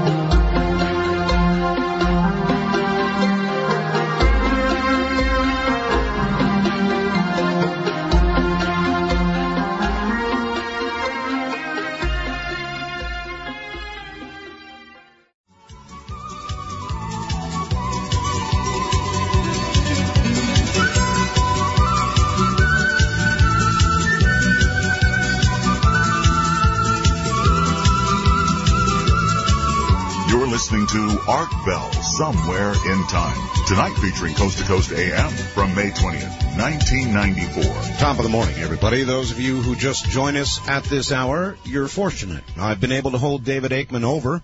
He is a senior foreign correspondent for Time magazine. We're interviewing him. He's written a book called When the Almond Tree Blossoms, and he's been here now. This will be the third hour, and I owe him, so I'm going to tell you how to get the book. It's a great book. It's a great read. I'm reading it right now. It is a political thriller about America's next civil war, and I guarantee it will curl your hair. So, by the way, if you have questions about the world situation or the domestic situation or domestic politics or whatever it is you want to ask, it is an unusual opportunity to ask. David, are you there? I am, yep. All right, I just gave you a good plug. Thank you. Enjoyed it. I'm sure we will move many of your books. I'm telling you, this book, David, deserves to be on the bestseller list. It deserves to be distributed all over the place, and maybe if enough people read it, they'd get an idea that they should be careful what they wish for. That's right. Somebody said, be careful what you pray for, you might get it. You might just get it. That's right. All right, back to the telephones on the toll-free line. You're on with David Aikman. Hello. Hello. Yes, sir. Where are you, please? I'm in Los Angeles. Los Angeles, all right. Yes, you talk a lot about the Third World Order. What we really fail to realize is that... Do you mean the New World Order? Yeah, I'm sorry. Okay. I'm nervous first time. New World Order. Who really profits from this? From the New World Order? Isn't it the large corporations and the multinationals? Well, it depends what kind of New World Order it is. Yes, if it were a New World Order in which you had a sort of tightly controlled multinational economic system with some major corporations, transnationals basically, with a monopoly, they would indeed gain by it. I was never much of a fan of the original concept, which I think wasn't really thought through at all, and of course we all saw it collapse very quickly after the Soviet Union passed away. Yeah. So I don't think it's a very valid, very viable notion, whichever way you look at it. Yeah. Isn't it that these multinationals are the one that got us in the $4 trillion debt in the first place? All right, thank you. Is that true, David? Did the multinationals get us into debt, or did we do it all by ourselves? No, I think we managed it without a great deal of help from the multinationals. I mean, they're corporations like anybody else, and they're subject to the same kind of laws of debt and insolvency. And if you pay out more than you earn, you go broke. We got into trouble, I think. There have been a lot of books written recently. Bankruptcy, 1995, for example. How probable is that? Well, I think there are certain facts in the economic system, particularly in global liquidity, which are very, very troubling. When you add those, the basic areas of vulnerability of the global economy, and you add that to the particular vulnerability of the United States with its huge national indebtedness, you have a situation which will only get better if we have a virtually uninterrupted process of economic expansion globally. If there is any really serious recession, not to mention a depression, then the whole pack of cards could come tumbling down. Right. How tough are the American people, David? I mean, if times got tough, really tough, if we had another depression, economic depression, and if you look back on the cycle of everything, it seems inevitable. How well, I mean, will there be the stiff upper chin and all that, or will the American people basically break down? No, I don't think they'll break down. I think the American people are extraordinarily resilient and resourceful, and I haven't the slightest doubt that if it came to that, they'd find a way of organizing their way out of it. Well, if it did come to that, would you rather live in the city or the country? In the country, without any question. Mm-hmm. I think one of the problems is that much of the country has indeed become soft. I mean, we all have read about or seen TV programs about the sort of victim mentality. You know, whatever is wrong with your life, it's because you were a victim. That's right. And fortunately, more and more people are saying, well, this is ridiculous. People have to start taking responsibility for their own situations. Not that everybody is a bootstrap Horatio Alger, but let's not just say everybody can sit and cry and expect the government to come and help them. All right. On the first-time caller line, you're on the air with David AIKMAN. Where are you calling from, please? Eugene, Oregon. Eugene, Oregon, KPNW. Okay, good. Go ahead. Go ahead, sir. Eugene, Oregon. Yes, we got that. Go ahead. Oh, I wanted to ask about your guest. How do you spell his last name? It's AIKMAN. AIKMAN, yes. Right. M-A-N? Right. Yes. Okay. I also wanted to ask you, what kind of scenario could you foresee if something like in your book happened? All right, that's a good question. What is that what you wrote, the most likely scenario, David, or what is the most likely scenario, unlikely as it may be, for a civil war? Well, I think there are many potential scenarios, and I said earlier on in the program, Art, that my book is not so much a prophecy as a warning, and I still think that the United States has tremendous political resiliency and stability at the grassroots. But I think one scenario, I think almost all scenarios of a genuine civil war would derive initially, or at least mainly, from an economic collapse, something like a stock market collapse followed by a Great Depression, which would totally unhinge the certainties of life that we generally rely upon. Second, I think if we were involved in some military conflict and we lost, even if it weren't a world war, but as my novel suggests, if we tried something like Desert Storm, in fact, you know that the United States is not in a position now, again, to try something like Desert Storm because of the pull down in our military forces. Yeah, try this scenario out, David. Suppose we became involved. Let's say the Koreans came across the parallel, not a totally unlikely possibility. Right. And we became involved heavily in Korea. Yes. I'll tell you, if I were Saddam Hussein, at about that moment, I'd go venturing right back into Kuwait again. I think you're absolutely right. I think it's a very, very perilous situation. And, of course, that's the kind of situation which results from a calculation by foreigners of the resolve of the American leadership. That's why it's a very, very serious issue. All right, let's just keep moving. On the wild card line, you're on the air with David AIKMAN. Good evening. Morning. Good morning, Art. Mr. AIKMAN. Where are you, sir? Oh, I'm sorry. This is Joe in Albuquerque. Okay. I want to ask Mr. AIKMAN, what kind of threat do you consider Rafsanjani of Iran? Also, I've heard some stories about Saddam Hussein rebuilding the ancient city of Babylon for the last several years. Do you know anything about this? All right. Okay. First of all, Rafsanjani's Iran. I don't think Iran at this juncture is a serious military threat to its neighbors, but I think it could become so. For one thing, the Iranians are very eager to acquire nuclear weapons, and my novel actually projects an American military expedition to try and deal with a situation in which Iran had just acquired nuclear weapons and was sort of threatening to use them. So the acquisition of of nuclear weapons by Iran would be a very destabilizing element. As for what was the second question? The Babylon. Yes, the rebuilding of Babylon. Right. Yes, that's certainly true. Saddam Hussein has pictured himself literally as a sort of Nebuchadnezzar, as not quite a reincarnation, but somebody as a linear descendant of the great Babylonian kings who, as you remember, fought against the ancient Egyptians and indeed the Israelites.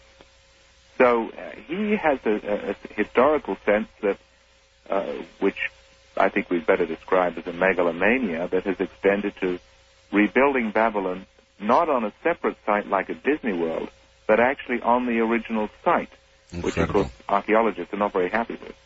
Absolutely incredible. Yep. All right, on the toll-free line, you're on the air with David Aikman. Good morning. Good morning. Where are you, sir? I'm calling from Portland, Oregon. All right. And I love your bumper music. Is it one person that you use, or is it several? No, it's several, but I use a group called Cusco, which is kind of a new agey type German group. Oh, really? Yes. How do you spell that? K-O-O? No, C-U-S-C-O. Okay, great. Okay, I have a comment and then a quick question. All right. I'm struck in listening to the show how the gentleman had mentioned that he was getting an education. Yes. By listening to some of the callers about calling in about the New World Order, et cetera. Yes. And I'm hoping he takes that information back and looks into it. And then excuse me, I had one quick question of him. Yes. Is he familiar with the book Tragedy and Hope, written by Carol Quigley? And was he also aware of Clinton had Quigley as professor in college? All right, thank you. Tragedy and Hope. That's a very interesting question because I was aware of the name Carol Quigley as one of the people cited extensively by Pat Robertson in his book, The New World Order. Quigley, for most listeners who I'm sure are not familiar with his background, was a professor at Georgetown University where Clinton studied before going to Yale Law School. And Quigley's view was that, in fact, there had been a deliberate effort by establishment politicians and commercial leaders to set up a sort of supranational entity that could kind of coordinate, global activity. Now, Quigley, interestingly, was cited by Bill Clinton in at least one of his speeches as one of the major teaching influences on his life. And yet, of course, Clinton's particular brand of liberal democracy, some people might say, is moving the United States much more in the direction of the kind of globalist society that Quigley himself wrote about and, in fact, decried. Mm-hmm. A little while ago, you said something very intriguing about Bill Clinton and as sort of a darker, meditative side of Bill Clinton, as though he may not believe that he's going to finish his term. Do you think he will finish his term? Well, I certainly don't want to predict anything truly dark, but I think there are unexploded legal bombs, not just the so-called bimbo factor, which is relatively minor in a sense. What about Whitewater? Well, Whitewater is one of them. I think there may be others that could surface and could cause devastating political and legal problems. Well, you're back there bouncing around the Beltway. Are there rumors that you might not necessarily want to talk about right now, but that exist about some of that? Yes, there are all kinds of rumors. Some more bizarre than others. But the curious thing is people have sort of learned to live with these rumors and almost to discount them, chiefly because Clinton has been an extraordinarily successful political survival. I mean, I don't think we should underestimate his political skills. When he's in a corner, he fights very, very effectively, as we saw in the NAFTA campaign. Well, I surely don't discount the power of somebody who has the talent to tell people exactly what they want to hear. That's a powerful force. David, stand by. We'll be right back to you. My guest is David Aikman. He's a senior foreign correspondent for Time magazine, well-traveled reporter for best part of 20 years, I guess, and we'll get back to him in just a moment.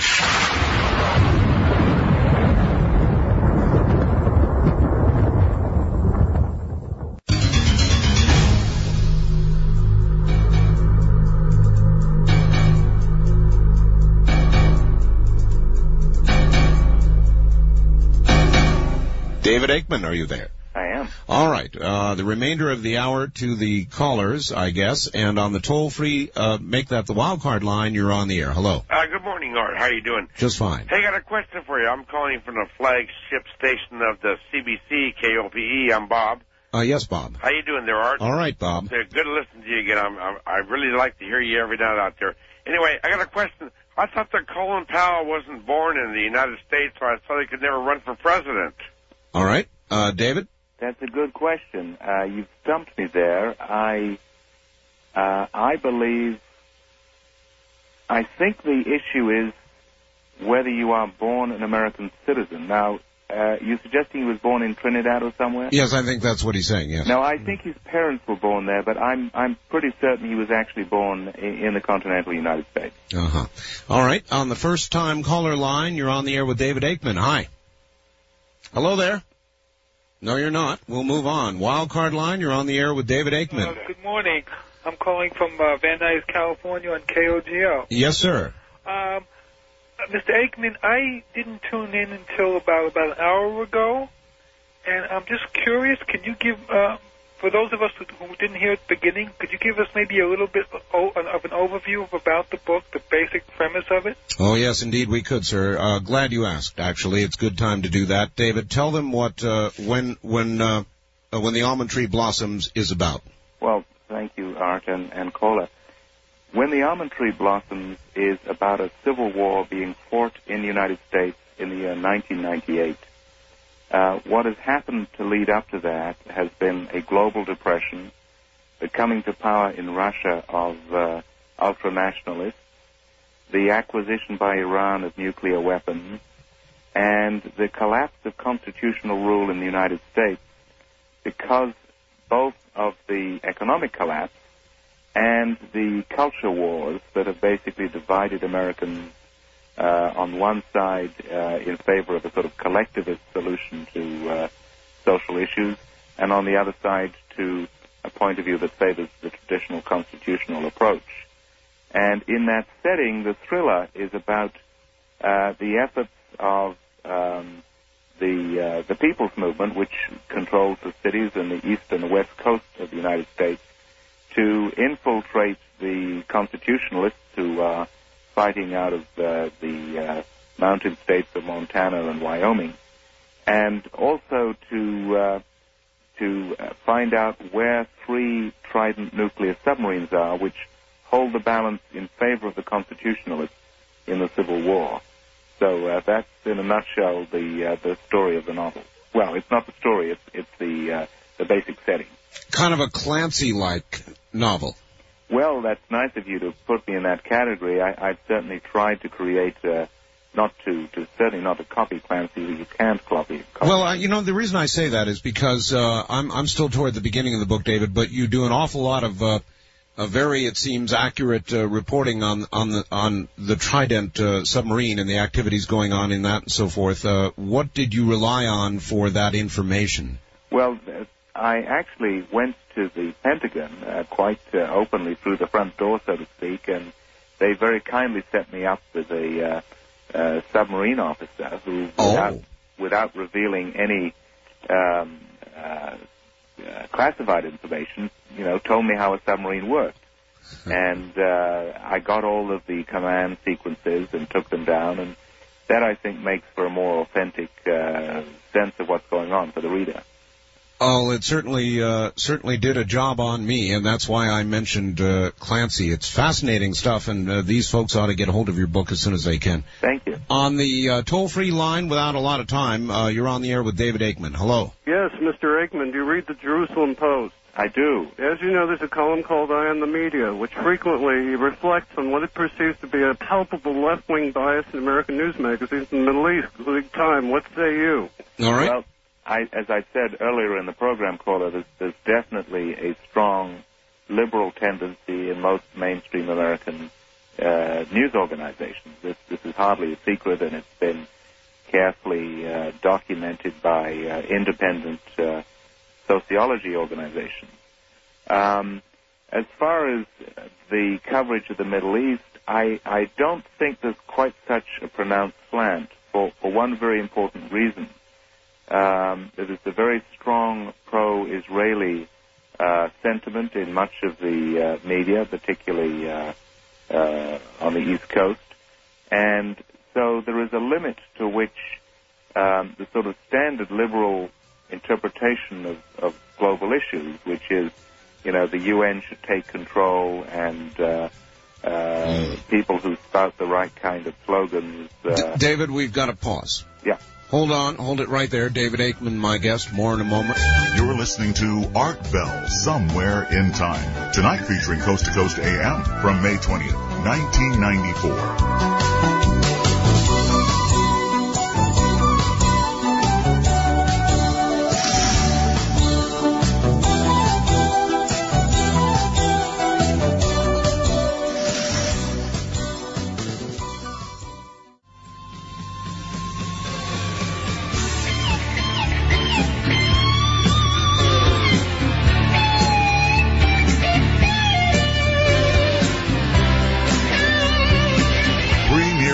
Presents Art Bell, Somewhere in Time. Tonight featuring Coast to Coast AM from the 20th of May, 1994. Good morning, everybody. Welcome back to a fascinating program. David Aikman, a senior foreign correspondent for Time magazine, is our guest, and he's got a lot of fascinating stuff to say. There's going to be another 25 minutes of it coming now.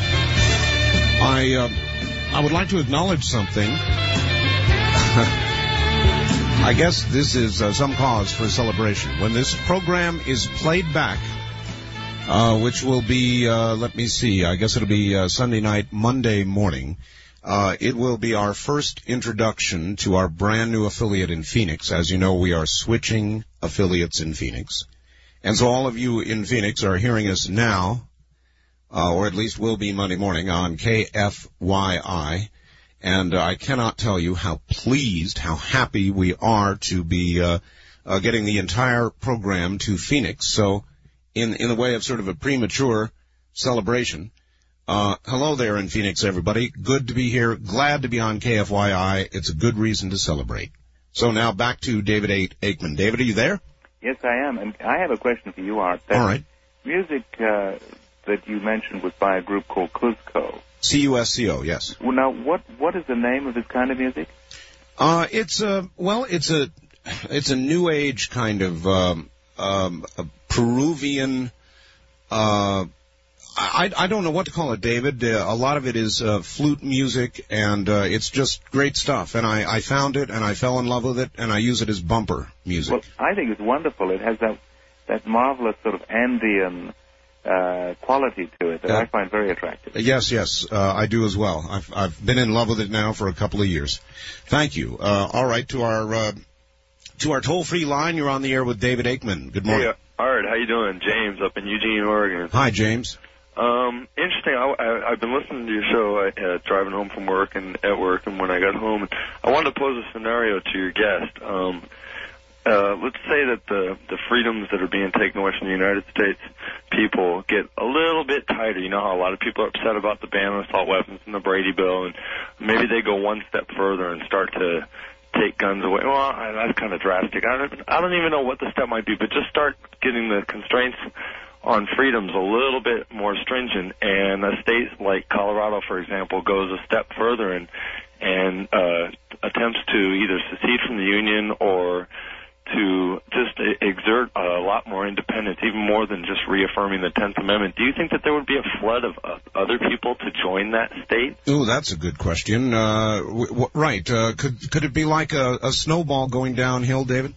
I think if you had a state that seceded, so to speak, on an issue that was extremely topical and popular in other states, you could have either people streaming into that state, or you could have a sort of snowball effect among neighboring states or states with a very similar point of view.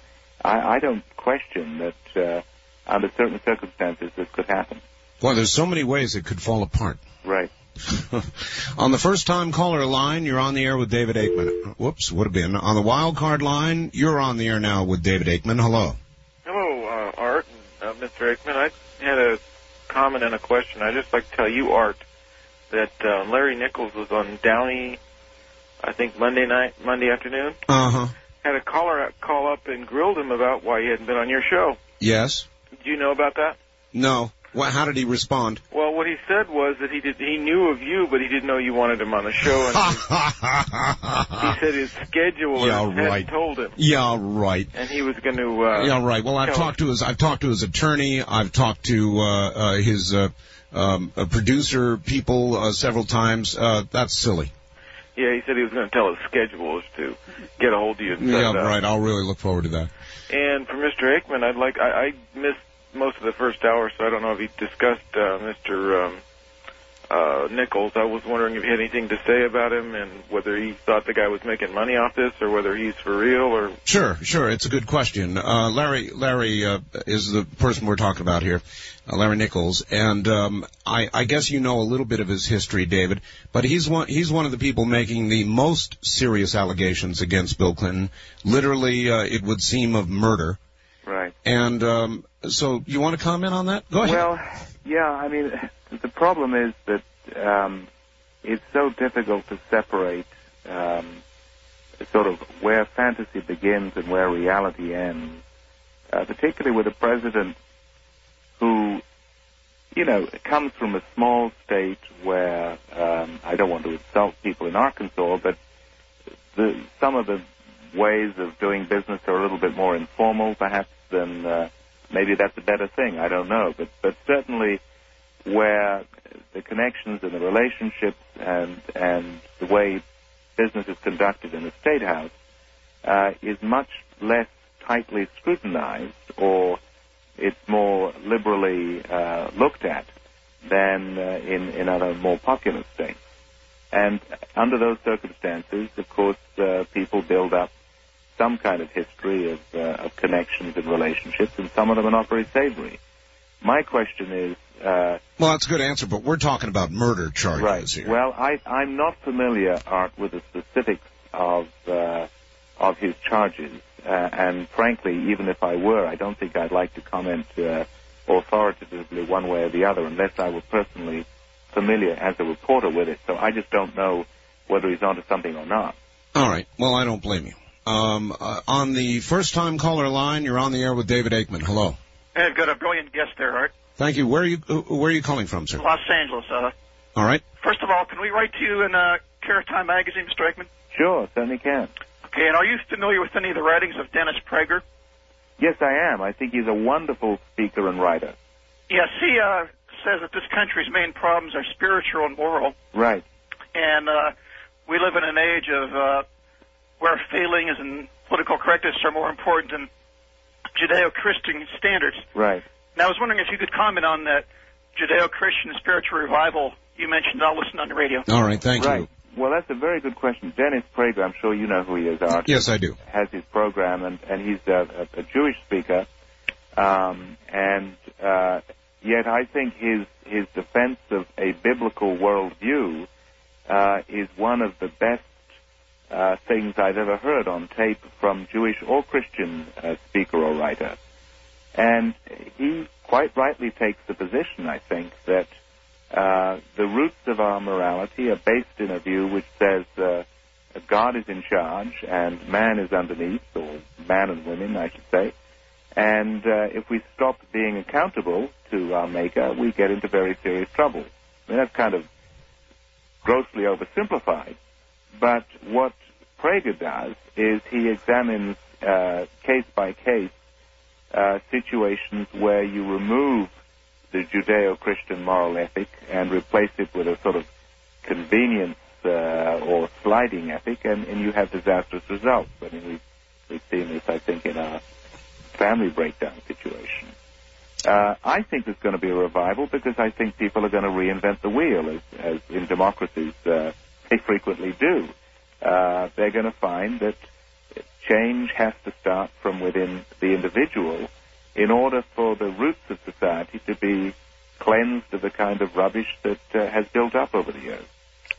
David, you remember the phrase during one of the recent political campaigns, the fish rots from the head down? Oh, right. That's an old Chinese proverb, by the way. Well, is that the way countries rot?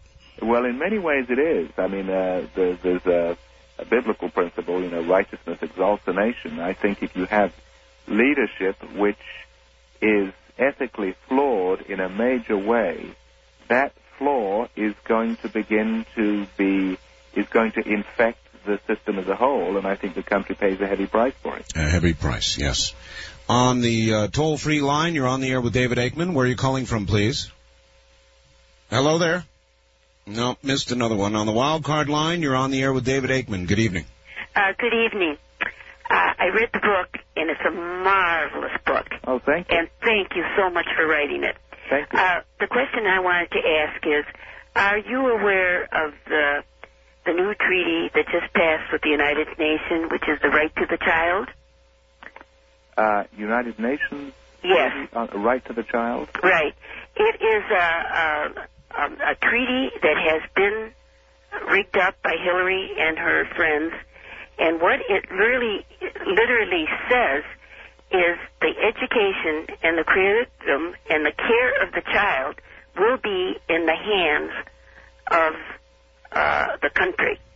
In other words, parental rights are going to be taken away at any time, and this will also be put into our schools, which at one time we did have local control, and now it's all down the drain, and it has become nationalized.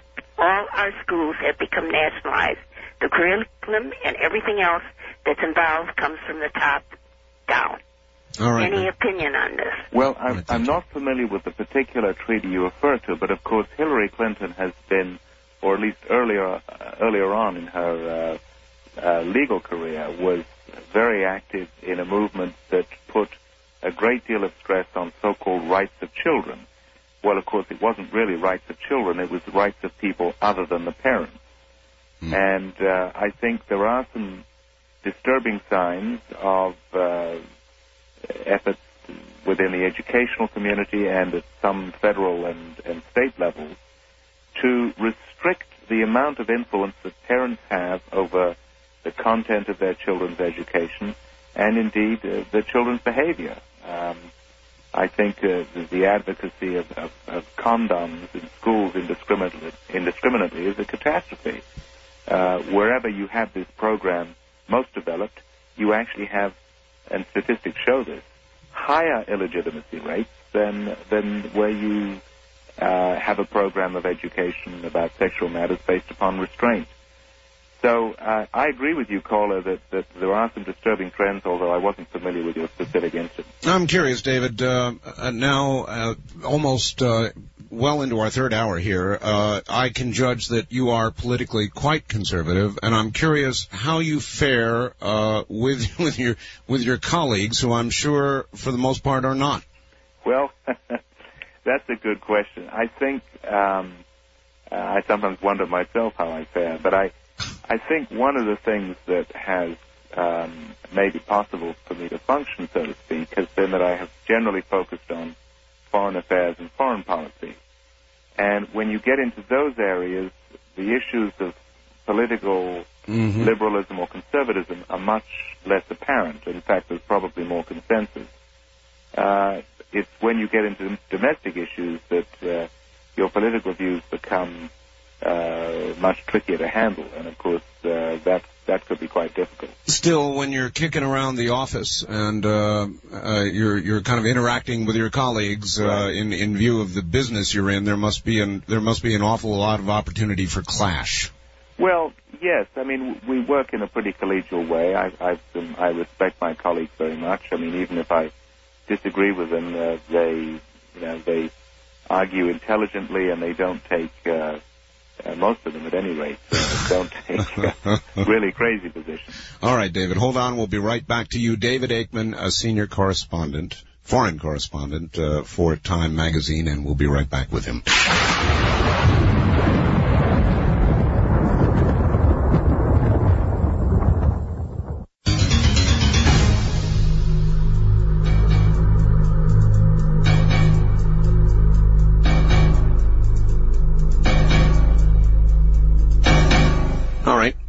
Back to David Aikman. David, are you there? Yep.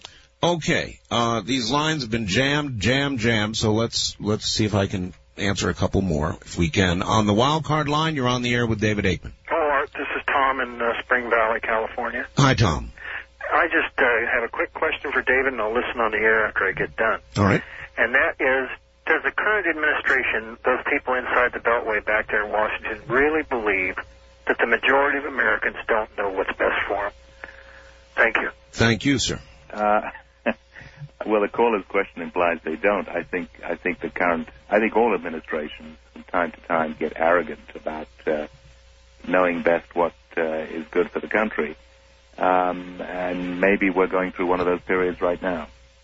Is this administration particularly enamored of the view that really they can't do anything wrong? I think this administration has a lot of people who take the view that wise government knows better than ordinary people. I mean, this is, I'm afraid, a somewhat elitist perspective, but it has people within it who think that way. All right. On the toll-free line, you're on the air with David Aikman. Hi, where are you, please? Hello, I'm calling from Salem, Oregon. Salem, Oregon, all right. How are you tonight? Fine. I've been listening to the entire show, and I just, Mr. Aikman was not aware of the Red Beckman fiasco. Well, that broke in the last few hours, sir. Yeah? Yeah. Okay, so I was just curious, being part of the mainstream, or with a large magazine like Time, if it was possible that that kind of a publication would look into something like this, because you don't seem to hear about these types of things on those lines. All right, it's a good question. David, Red Beckman is a tax protester. Right. In Montana. And then there, of course, there's Randy Weaver in Idaho, and there's the Waco, Texas business. What about the mainstream press and these kind of things? Well, first of all, I want to reassure the caller that even though I've probably shown my ignorance in all kinds of areas, our local correspondents undoubtedly know of this and have reported it or will report it to the editors. I mean, whatever is wrong with the mainstream media, and a lot is wrong, it generally wants to report news. And if something major is going on, wherever it is in the United States, it will do a pretty good job of reporting it. So sooner or later, this is going to come to light. All right, good. On the first-time caller line, you're on the air with David Aikman. Good evening. All right, how you doing? Okay, sir. Where are you? I am in Chugiak, Alaska. Chugiak, Alaska. Okay. Yes, my name is Gary. Listen, Mr. Aikman, have you read a book called Checkmate, The Game of Princes by Jeffrey A. Baker? No, I haven't, but I've heard of it. Oh, you have to read that, because really what you have to do now with this book of yours, you're going to have to work backwards, since you're at the destructive end, and now you're going to have to, like, go backwards to start where we are now. You follow me what I'm saying? Yeah. And if you read this book, it'll really open your eyes, because it's really well written. Checkmate, The Game of Princes. Right. And my question for you is this: why don't our elected officials listen to us when they're actually inundated with phone calls and faxes and everything, and they don't listen to us? Like this Rostenkowski thing. I mean, they must think that we're all a bunch of yo-yos. Right. All right. Why don't they listen? David, there's a lot of frustration out there. Right. And well, I sense it, and I think I would probably feel the same thing too.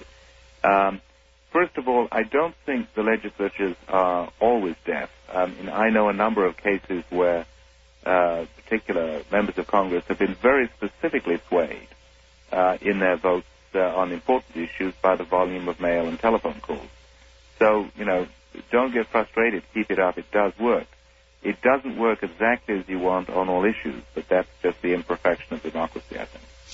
Well, an example would be the pay raise. The talk stations across the country talked it up. Right. They retreated quickly. Yeah. We thought we had won the battle, and then, at midnight they came back and did what they wanted to do anyway.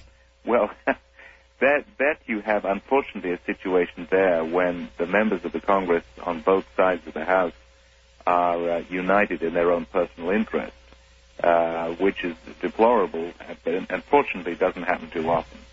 Well, I'll tell you, David, you're a great interview, and I think I would like to do it again sometime. You're so well informed on every aspect that we've asked you. that I would sure like to interview you again. Well, thank you, Art. I've really enjoyed your show. It's been a great privilege. Thank you. Take care, David. You too. Bye-bye. That's David AIKMAN, a senior correspondent for Time Magazine. It was a great pleasure to interview him. If you did not get to hear the entire interview, you have two chances. One, we will, of course, some stations will, of course, repeat portions of this beginning at 4 o'clock in the morning, Pacific Coast time. All right. We've got a couple of open hours of talk radio coming up next. We'll be back right after the news. Stay where you are. Freeze. This is Premier Networks.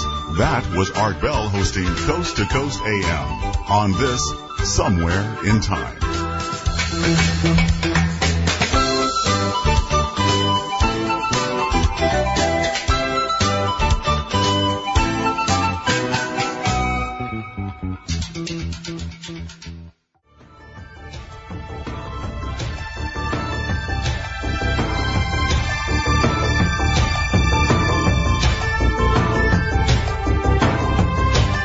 Somewhere in Time with Art Bell continues, courtesy of Premier Networks. The wild card line, you're on the air. Hello. Dr. Democrat. Well. Morning, Art. Hello. You know what I think happened in this Paula Jones case? What? I think she did go to his room, but she accused Clinton of pulling his pants down. Yep. And I think what happened is she pulled her pants down, and Clinton rejected her. She got embarrassed. Scorned. Then her embarrassment turned to anger. Scorned. Nothing like a scorned woman, right, Doc? That's right. So now she's getting even. I mean, he told her to leave the room, you know, because that was pretty insulting. But anyhow, I think President Clinton is going to get immunity, and I think he deserves it. Well, that's going to smell pretty bad, huh? Not really, because it's common sense that they can't allow this to go to court because the Republicans could line up 1,000 women and keep following suit, and the president wouldn't be able to do his job. Well, they may have 1,000 women. That's right. And if you look at the polls, nobody cares. Well, I don't know about that. There's a kind of a collective thing that's beginning to settle in on the American people, and that may be more evident at election time, Doc. Well, that's right. You know, the election time is what counts. But only 17% of the people think Paula Jones is telling the truth. Well, I know, but have you seen the percentage that believe the president? Well, it's a lot higher than 17. But it's nowhere near 50. Well, that's okay. Clinton's winning the game, and you guys are frustrated. I don't know. He may be winning the skirmish with Paula Jones, but see, Doc, what he's not winning is the game, the overall game. If the game is re-election, I don't think he's winning because there's a kind of thing that's building about Bill Clinton and his adventures. Yeah, but the same thing with Whitewater. Nobody cares about that either. Well, we haven't had the hearings yet. They're coming in the fall. Well, that's just going to vindicate Bill Clinton. We know that. There's no evidence there. Well, we'll see. And as far as Danny Boy, Rotenkowski? Yeah, what do you think? Will there be a pardon? I think he deserves one, and I think there should be. And I'll tell you why. The Republicans, Gerald Ford pardoned Nixon. And look at all the things Nixon had on him. All right, listen. I want you for a debate, Doc, just based on what you just said. Hold on, please. Alrighty. All right. Let's do a debate on this. He thinks that the Dan Rostenkowski should be pardoned by the president for whatever his sins may be, and there are certainly a multitude of allegations about Dan Rostenkowski. So what I want now is somebody who would like to debate this with Doc. Somebody who thinks, for example, that a pardon would not be such a good idea. If that's the way you feel, pick up the telephone now, and I'll put you on the air with Doc, and we'll let you all have a bit of a discussion about the possibility of pardon for Dan. I almost can't say it the way it's supposed to be said. Rostenkowski.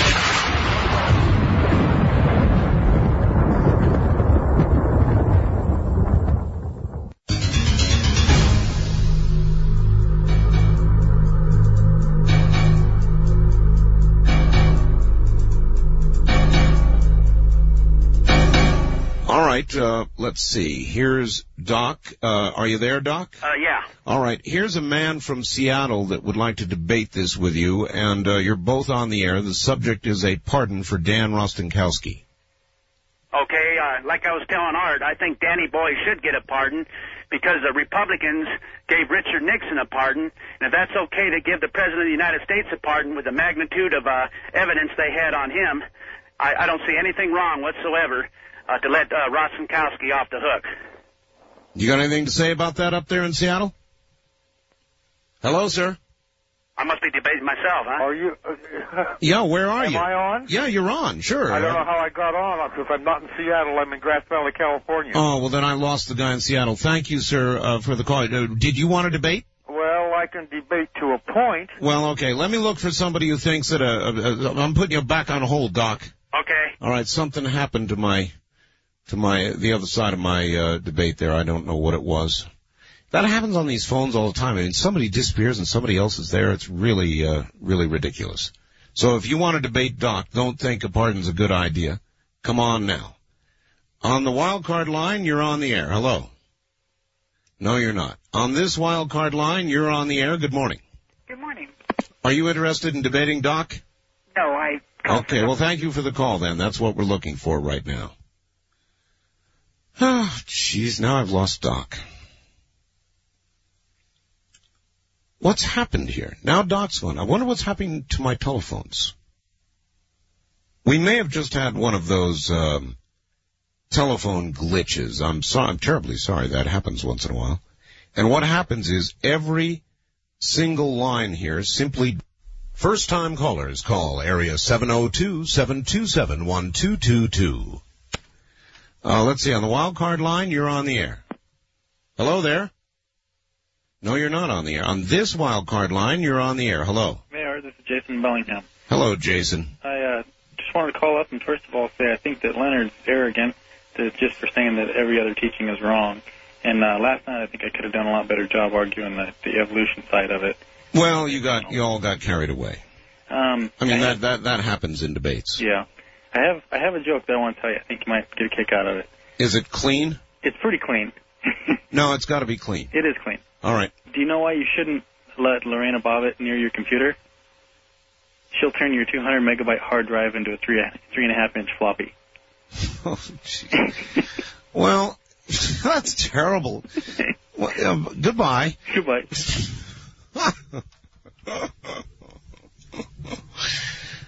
Computer Bobbitt jokes. On the wild card line, you're on the air. Hello. Yeah, Art. Just because Nixon was pardoned, if you pardon Rostenkowski, that's like using two wrongs don't make a right, Yes, I do know. What it is they're using that pardon and creating among themselves a privileged nobility. That's certainly, thank you, the way it's going to be perceived by the American people, no question. I'm still trying to set up my debate. I don't know what happened. First I lost one, then I lost the other. I believe that we had a massive telephone disconnect, so I apologize for that. And on the wild card line, you're on the air. You just said you're looking for someone for the debate. I'm not. You're not what? I'm not interested in debating. Oh. Is that okay? Yeah, I guess so. Where are you? I'm from Sacramento. Sacramento. All right. Well, what are you interested in? Well, I'm not hearing any gunfire, and I live in a suburb of Sacramento. Well, I wasn't suggesting that it was everywhere in Sacramento. This was in a poorer area of Sacramento. Yeah. I'm in. Oh, what area? Rancho Cordova. No, I was just saying that it was in one specific area in Sacramento. Yeah, I have a couple of places in mind that you might have been thinking of, but I'm just far enough away from it that I'm pretty safe. But anyway, that's a good way to measure the right distance. Far enough away so you don't hear the gunfire. Right. Anyway, speaking of guns, I'd like to revert back to a subject you were speaking on, I think, a couple of days ago, about Great Britain's supposedly low homicide rate compared to the U.S. Oh, yes. Mm-hmm. I thought I was reading some information on Dr. Gary Kleck's book, Point Blank. Yes. And he talks about that comparison with the U.S. and the homicide rate with Great Britain. And he mentioned that, first of all, he said that Great Britain had a low homicide rate before it had strict gun control, long before they had strict gun control. All right. And also he mentioned that Great Britain has a lower murder rate with knives and a lower murder rate with hands and feet.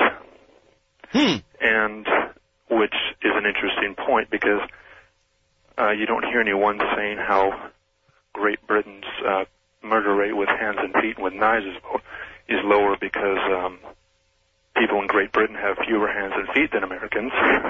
How many steak knife murders do you think there were? Versus, say, blunt instrument murders. Right. All right, sir. Thank you very much for the call. I don't know where we're going with all that.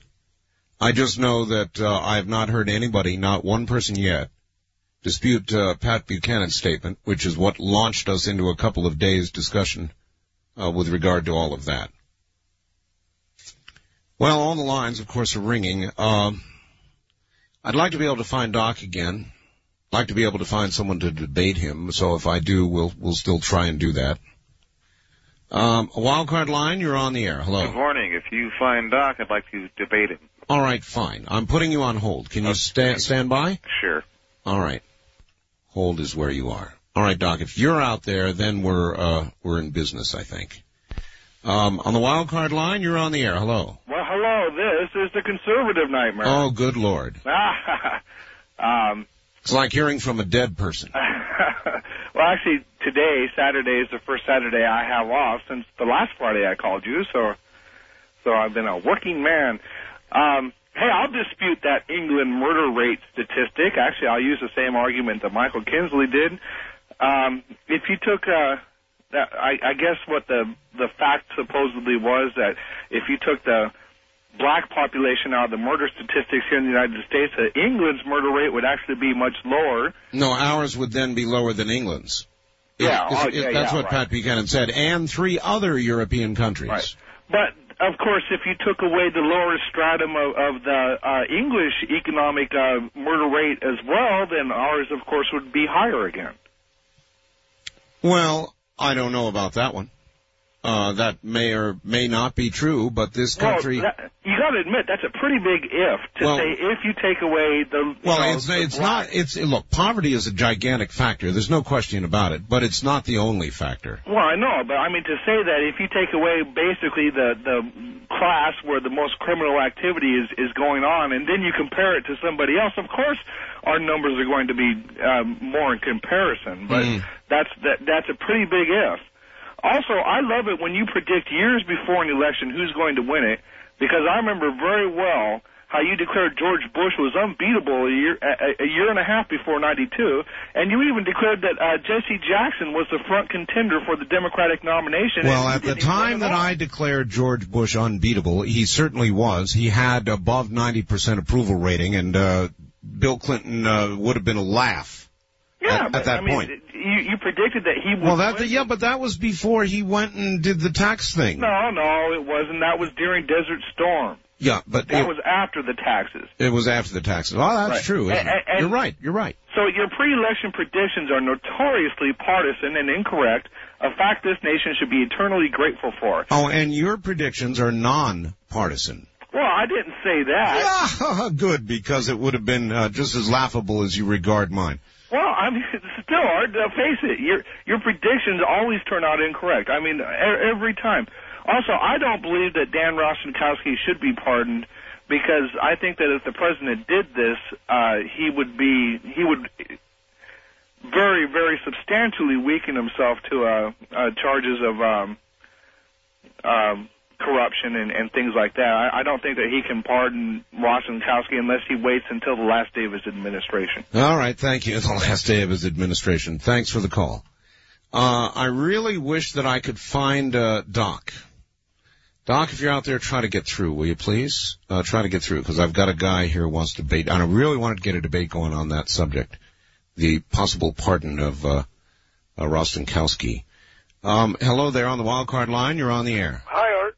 Hello? This is Don, Palm Springs, KPSI. Hi, Don. I wasn't sure if I would be able to get in on the debate. I just think it's kind of ridiculous that Doc would make that comment. I know, and the minute he made it, I knew I wanted that debate. Now I can't find the guy. Yeah, well, that's symptomatic of what's going on in the country. Everybody should get a pardon because everybody else did something that made them do it. I thought you were going to say it's symptomatic of liberals in general. Well, and of the phone company that I lost him. We broke up the phone company, and now look what happens. Well, I'm sure it's a conspiracy. Yeah. All right. Well, let me look for Doc if I can. All right. Thank you.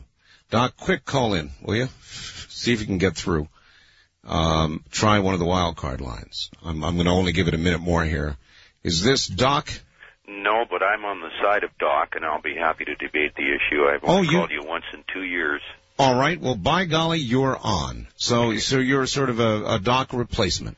Okay. All right. Here's somebody who thinks it's a terrible idea. Where are you calling from, by the way? Bothell, Washington. Bothell, Washington. And my other caller, where are you? Where are you? Oh, no. No, this can't be happening. Let me see. Let me try it again here. Wait a minute. Let's try this. All right. Are you there? Yeah. All right. Do you want... I got disconnected, but I'm here now. You're here. And which side of this do you want to argue? Oh, I'm against Doc. You're against Doc. Oh, well, Yeah, it's not. It's okay. It's not Doc we've got, but we've got a fellow here in Bothell, Washington, who agrees with Doc. So both of you are on the air. Go ahead. Oh, okay. He's sitting in for Doc. Yeah. I'm Nick the Radical. You're crazy. I'm so tired of you people. Turn your whoever's got the radio on, turn it off. It's off. The radio's off. Go ahead. I want to hear you. Go ahead. Well, you said I was crazy. Go ahead. I would like to give you a reasoned argument if you'll just stop and think about it for a moment. I'm willing to hear you. Go ahead. What is your most precious right as an American citizen? If you'll answer that, I can go on. What is yours? My right to vote. Telling me what my rights are? No, I asked you.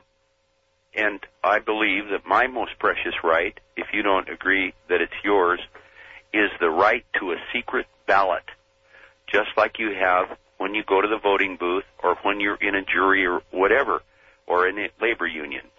Okay? Now, if you agree that that is a very precious right, and then if you agree that the boss, the true boss of elected officials is the voters, nobody else, just the voters, then the only reason that we should ever permit an elected person, whether they're a mayor, a congressman, a president of the United States, the only reason that we should ever permit anyone to push them out of office, only the voters should have that. The only reason is for a high crime or treason. That's my argument, because if you say... Why was it wrong for Nixon to be pardoned, but okay for Rostenkowski? Why? Then, if that's what you're saying... Do you mean Ford? Then why? Why is it okay for him?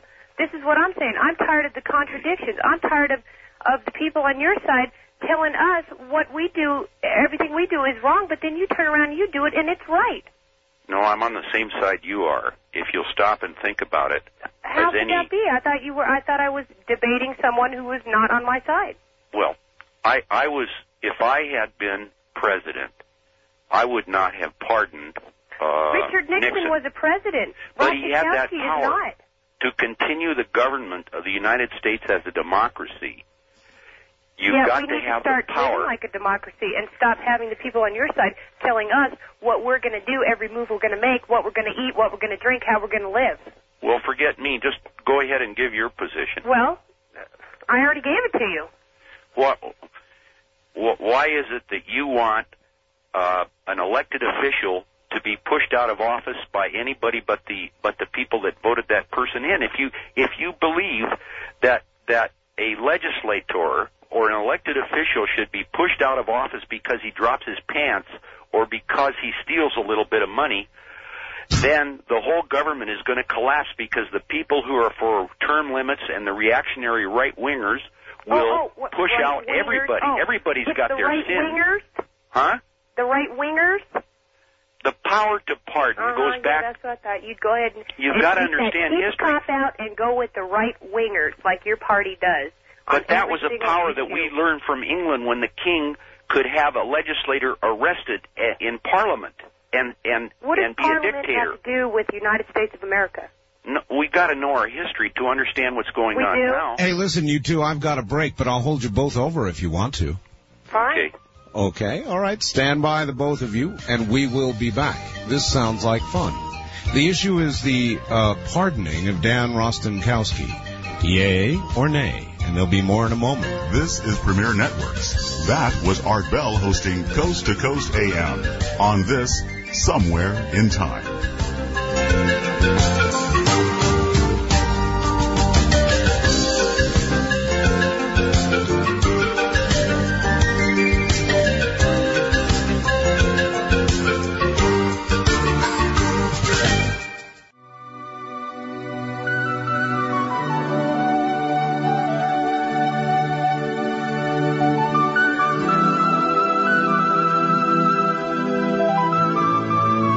Listening to Art Bell, Somewhere in Time. Tonight featuring Coast to Coast AM from May 20th, 1990. Welcome back, everybody. I'm Art Bell, and we've got a couple of debaters here, subject to possible pardon of Rostenkowski. And I actually just thought of one circumstance under which it might be okay.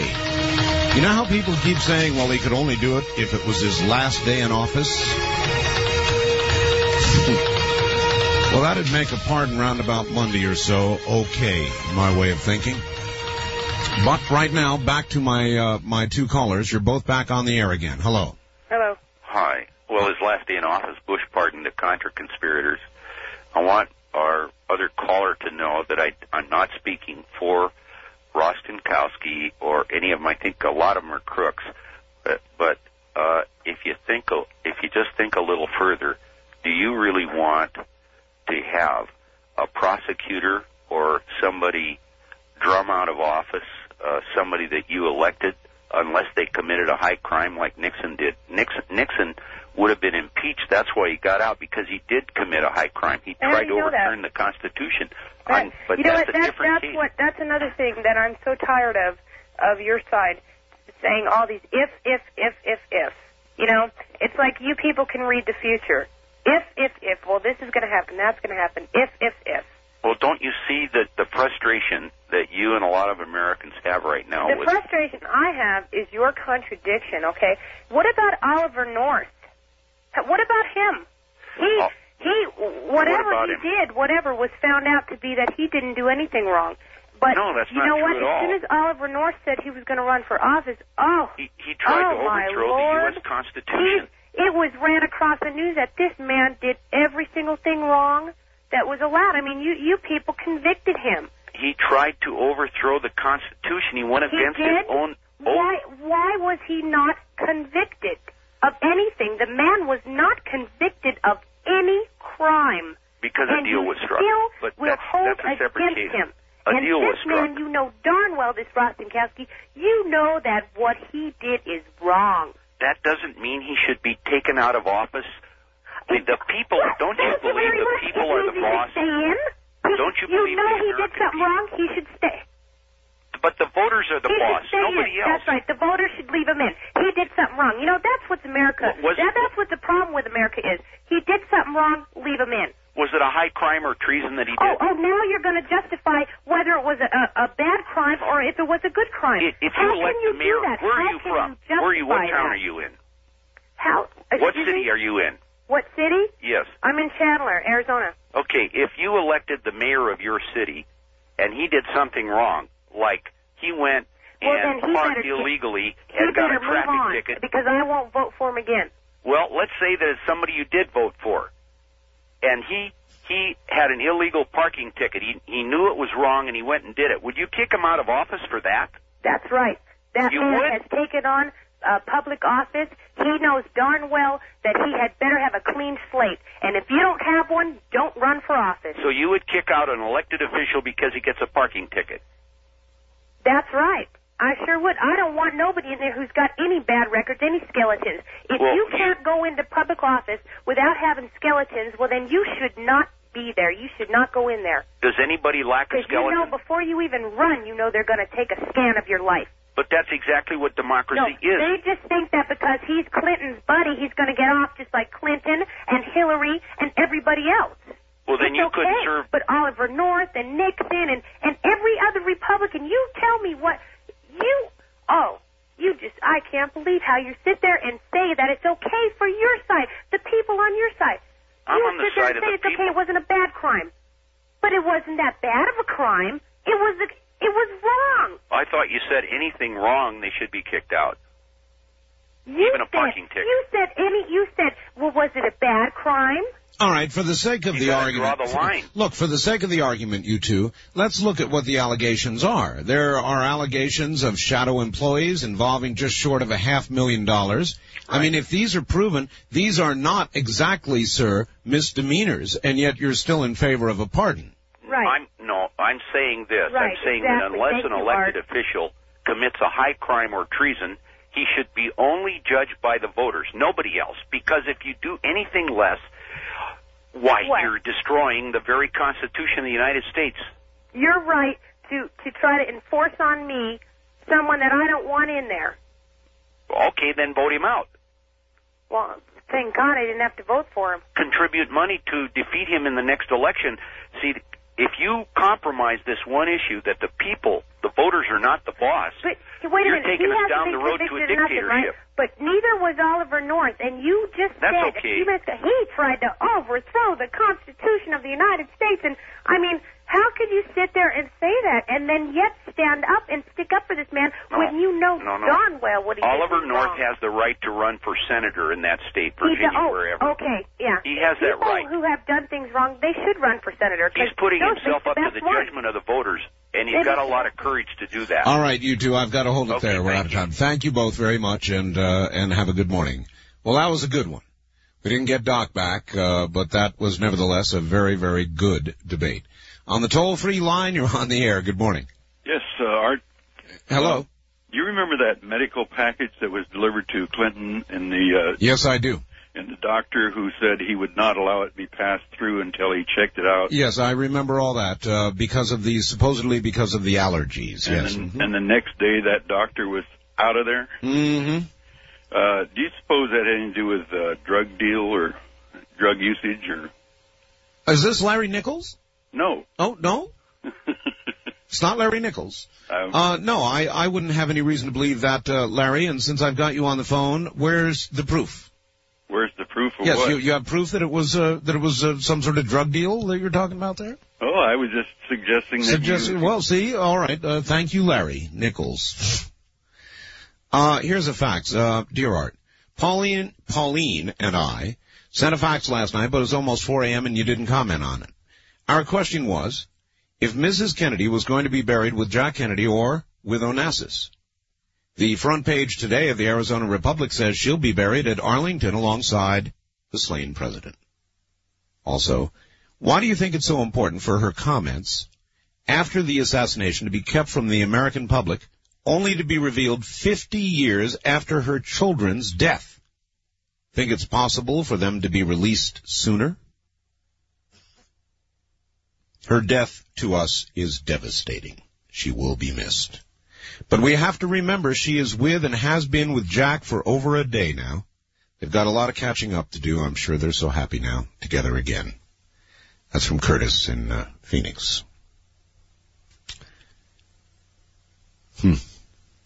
Yes. I don't know how to comment on that. I think that Jacqueline should be buried where she wanted to be buried, and I'm sure that's what's occurring. That I guess is my comment. On the toll-free line, you're on the air. Hello. Yeah, hi, Art. Hello. My name's Walter from Hawaii. Hi, Walter. How's Hawaii this morning? Hi, okay.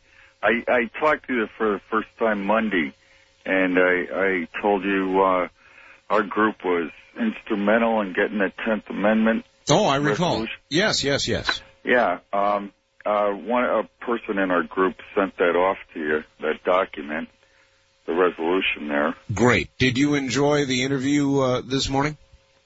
Which one? Oh, you did not hear the interview, I take it, with our Time magazine correspondent?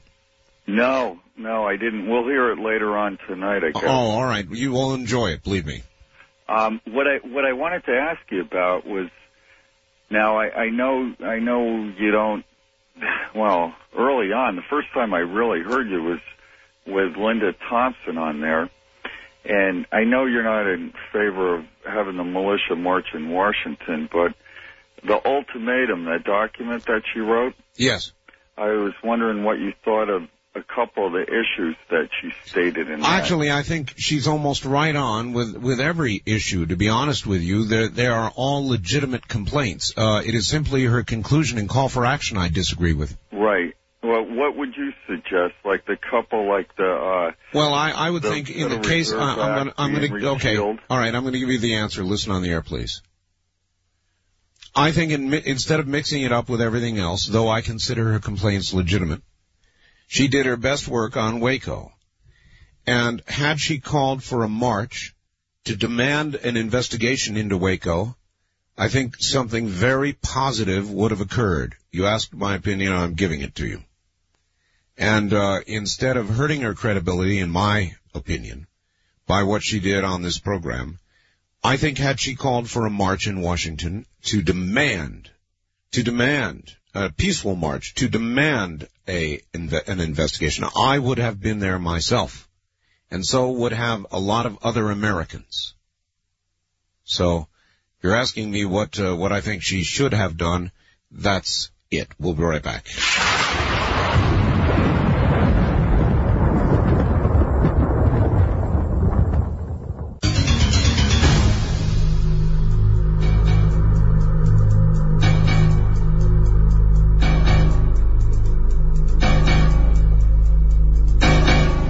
First-time caller line, you're on the air. Good morning.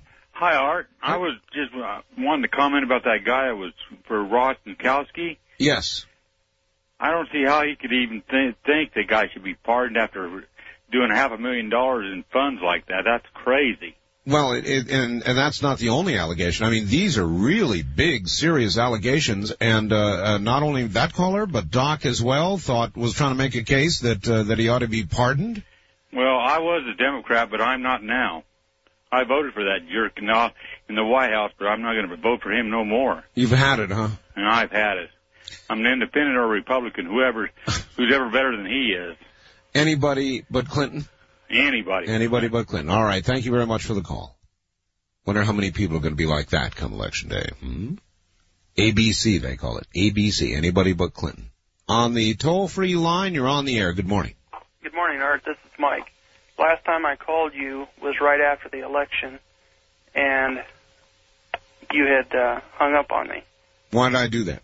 Well, I had told you that if Mr. Clinton had got us involved in a war over in Bosnia or somewhere else, that I wouldn't no longer be willing to fight for this country. Oh. And I was wondering if you had... Well, I think probably the conversation went like this. I probably said, look, it's going to depend on the nature of the conflict, and you're not fighting for a president. And I'm telling you that again right now. If we got into a war, now there'd be some marginal ones, but Korea, let's take a possible example, Korea. And right. you would say, I'm not going to go fight for this president. Well, you wouldn't be fighting for this president. You'd be fighting for your country.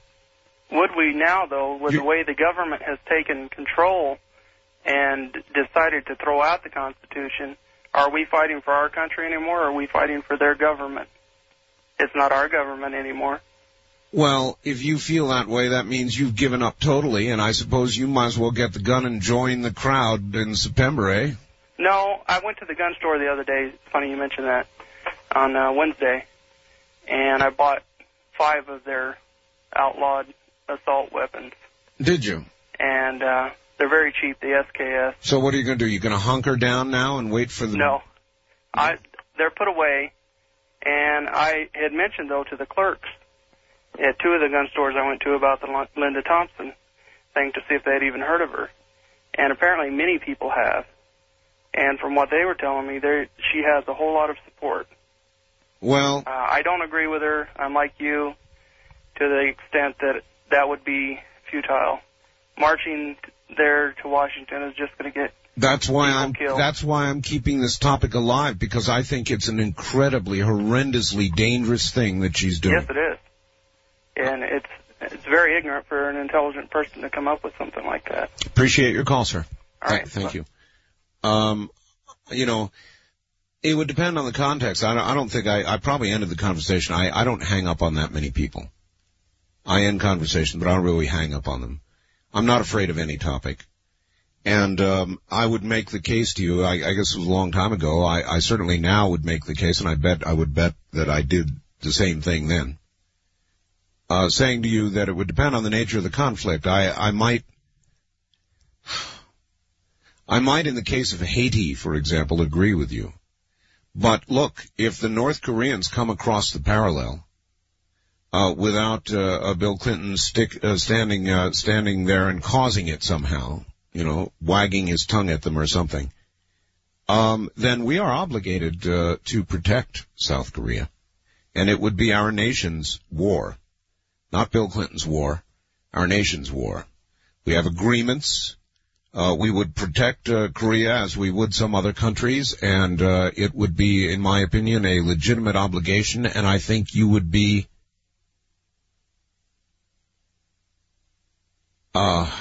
what's the right word? I want to be gentle if I can here, but I think you would be very errant indeed to toss off an obligation to your country by saying this is Clinton's war and I'm not going to fight it.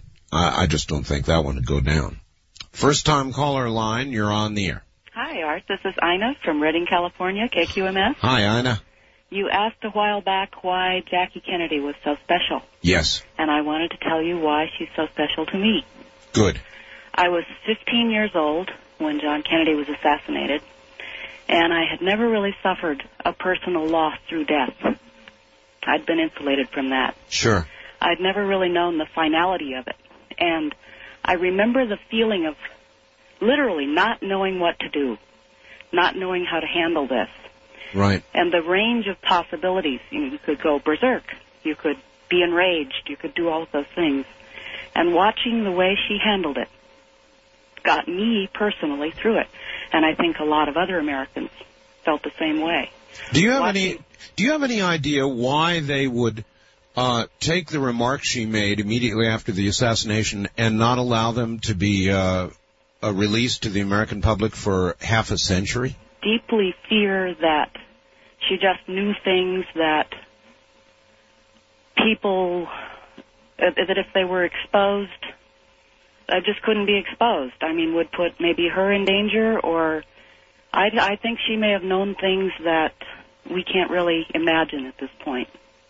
Well, now they're gone with That's her. Pretty frightening, yeah. Well, she was an incredible person, and we are very anti-royalty in America, but she sure was for American royalty.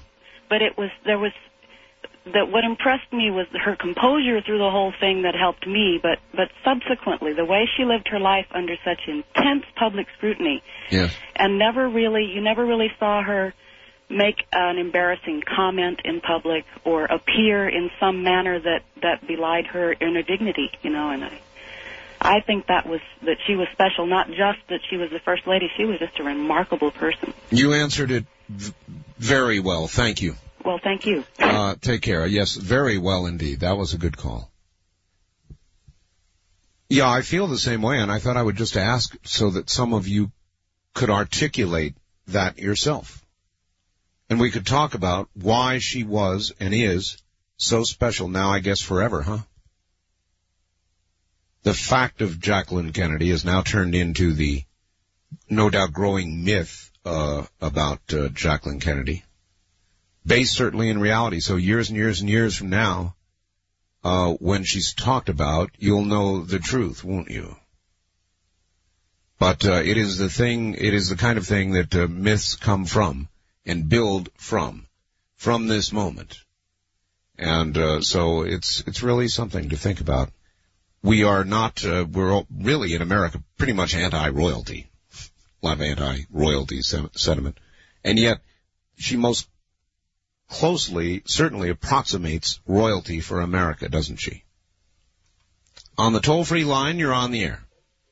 Yeah, Art. Yes, sir. Yeah, why do you have your radio on, sir? I shut it off. Thank you. Where are you? I'm in Phoenix, Arizona. All right. Yeah, I was listening to what you said about royalty, and that gets my hair up. I hate when Americans classify somebody like her. She was an all right gal, maybe, but we're not going with that over in this in this country. No, it is true.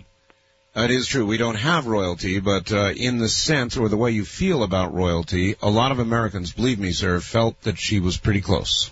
Well, I don't really believe that. I think that's another thing of the press, and I think the stuff over on the other side of the pond there too is pretty crazy. I think the British are fed up with. All right. Well, you are a perfect example of exactly what I was saying about the attitude in America toward royalty, and I suppose we've always had that bee in our bonnet, right? Because we had so much trouble with royalty.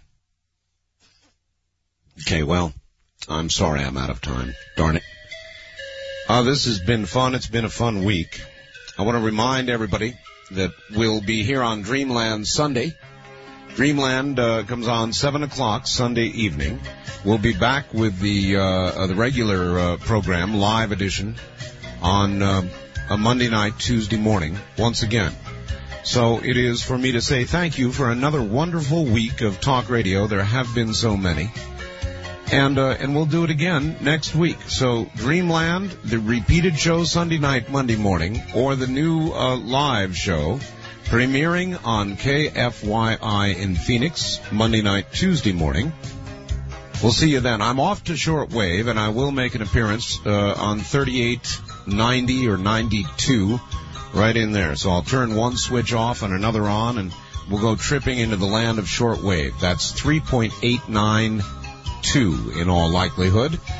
See you up there. For the rest of you, see you next week or a Sunday. Ciao.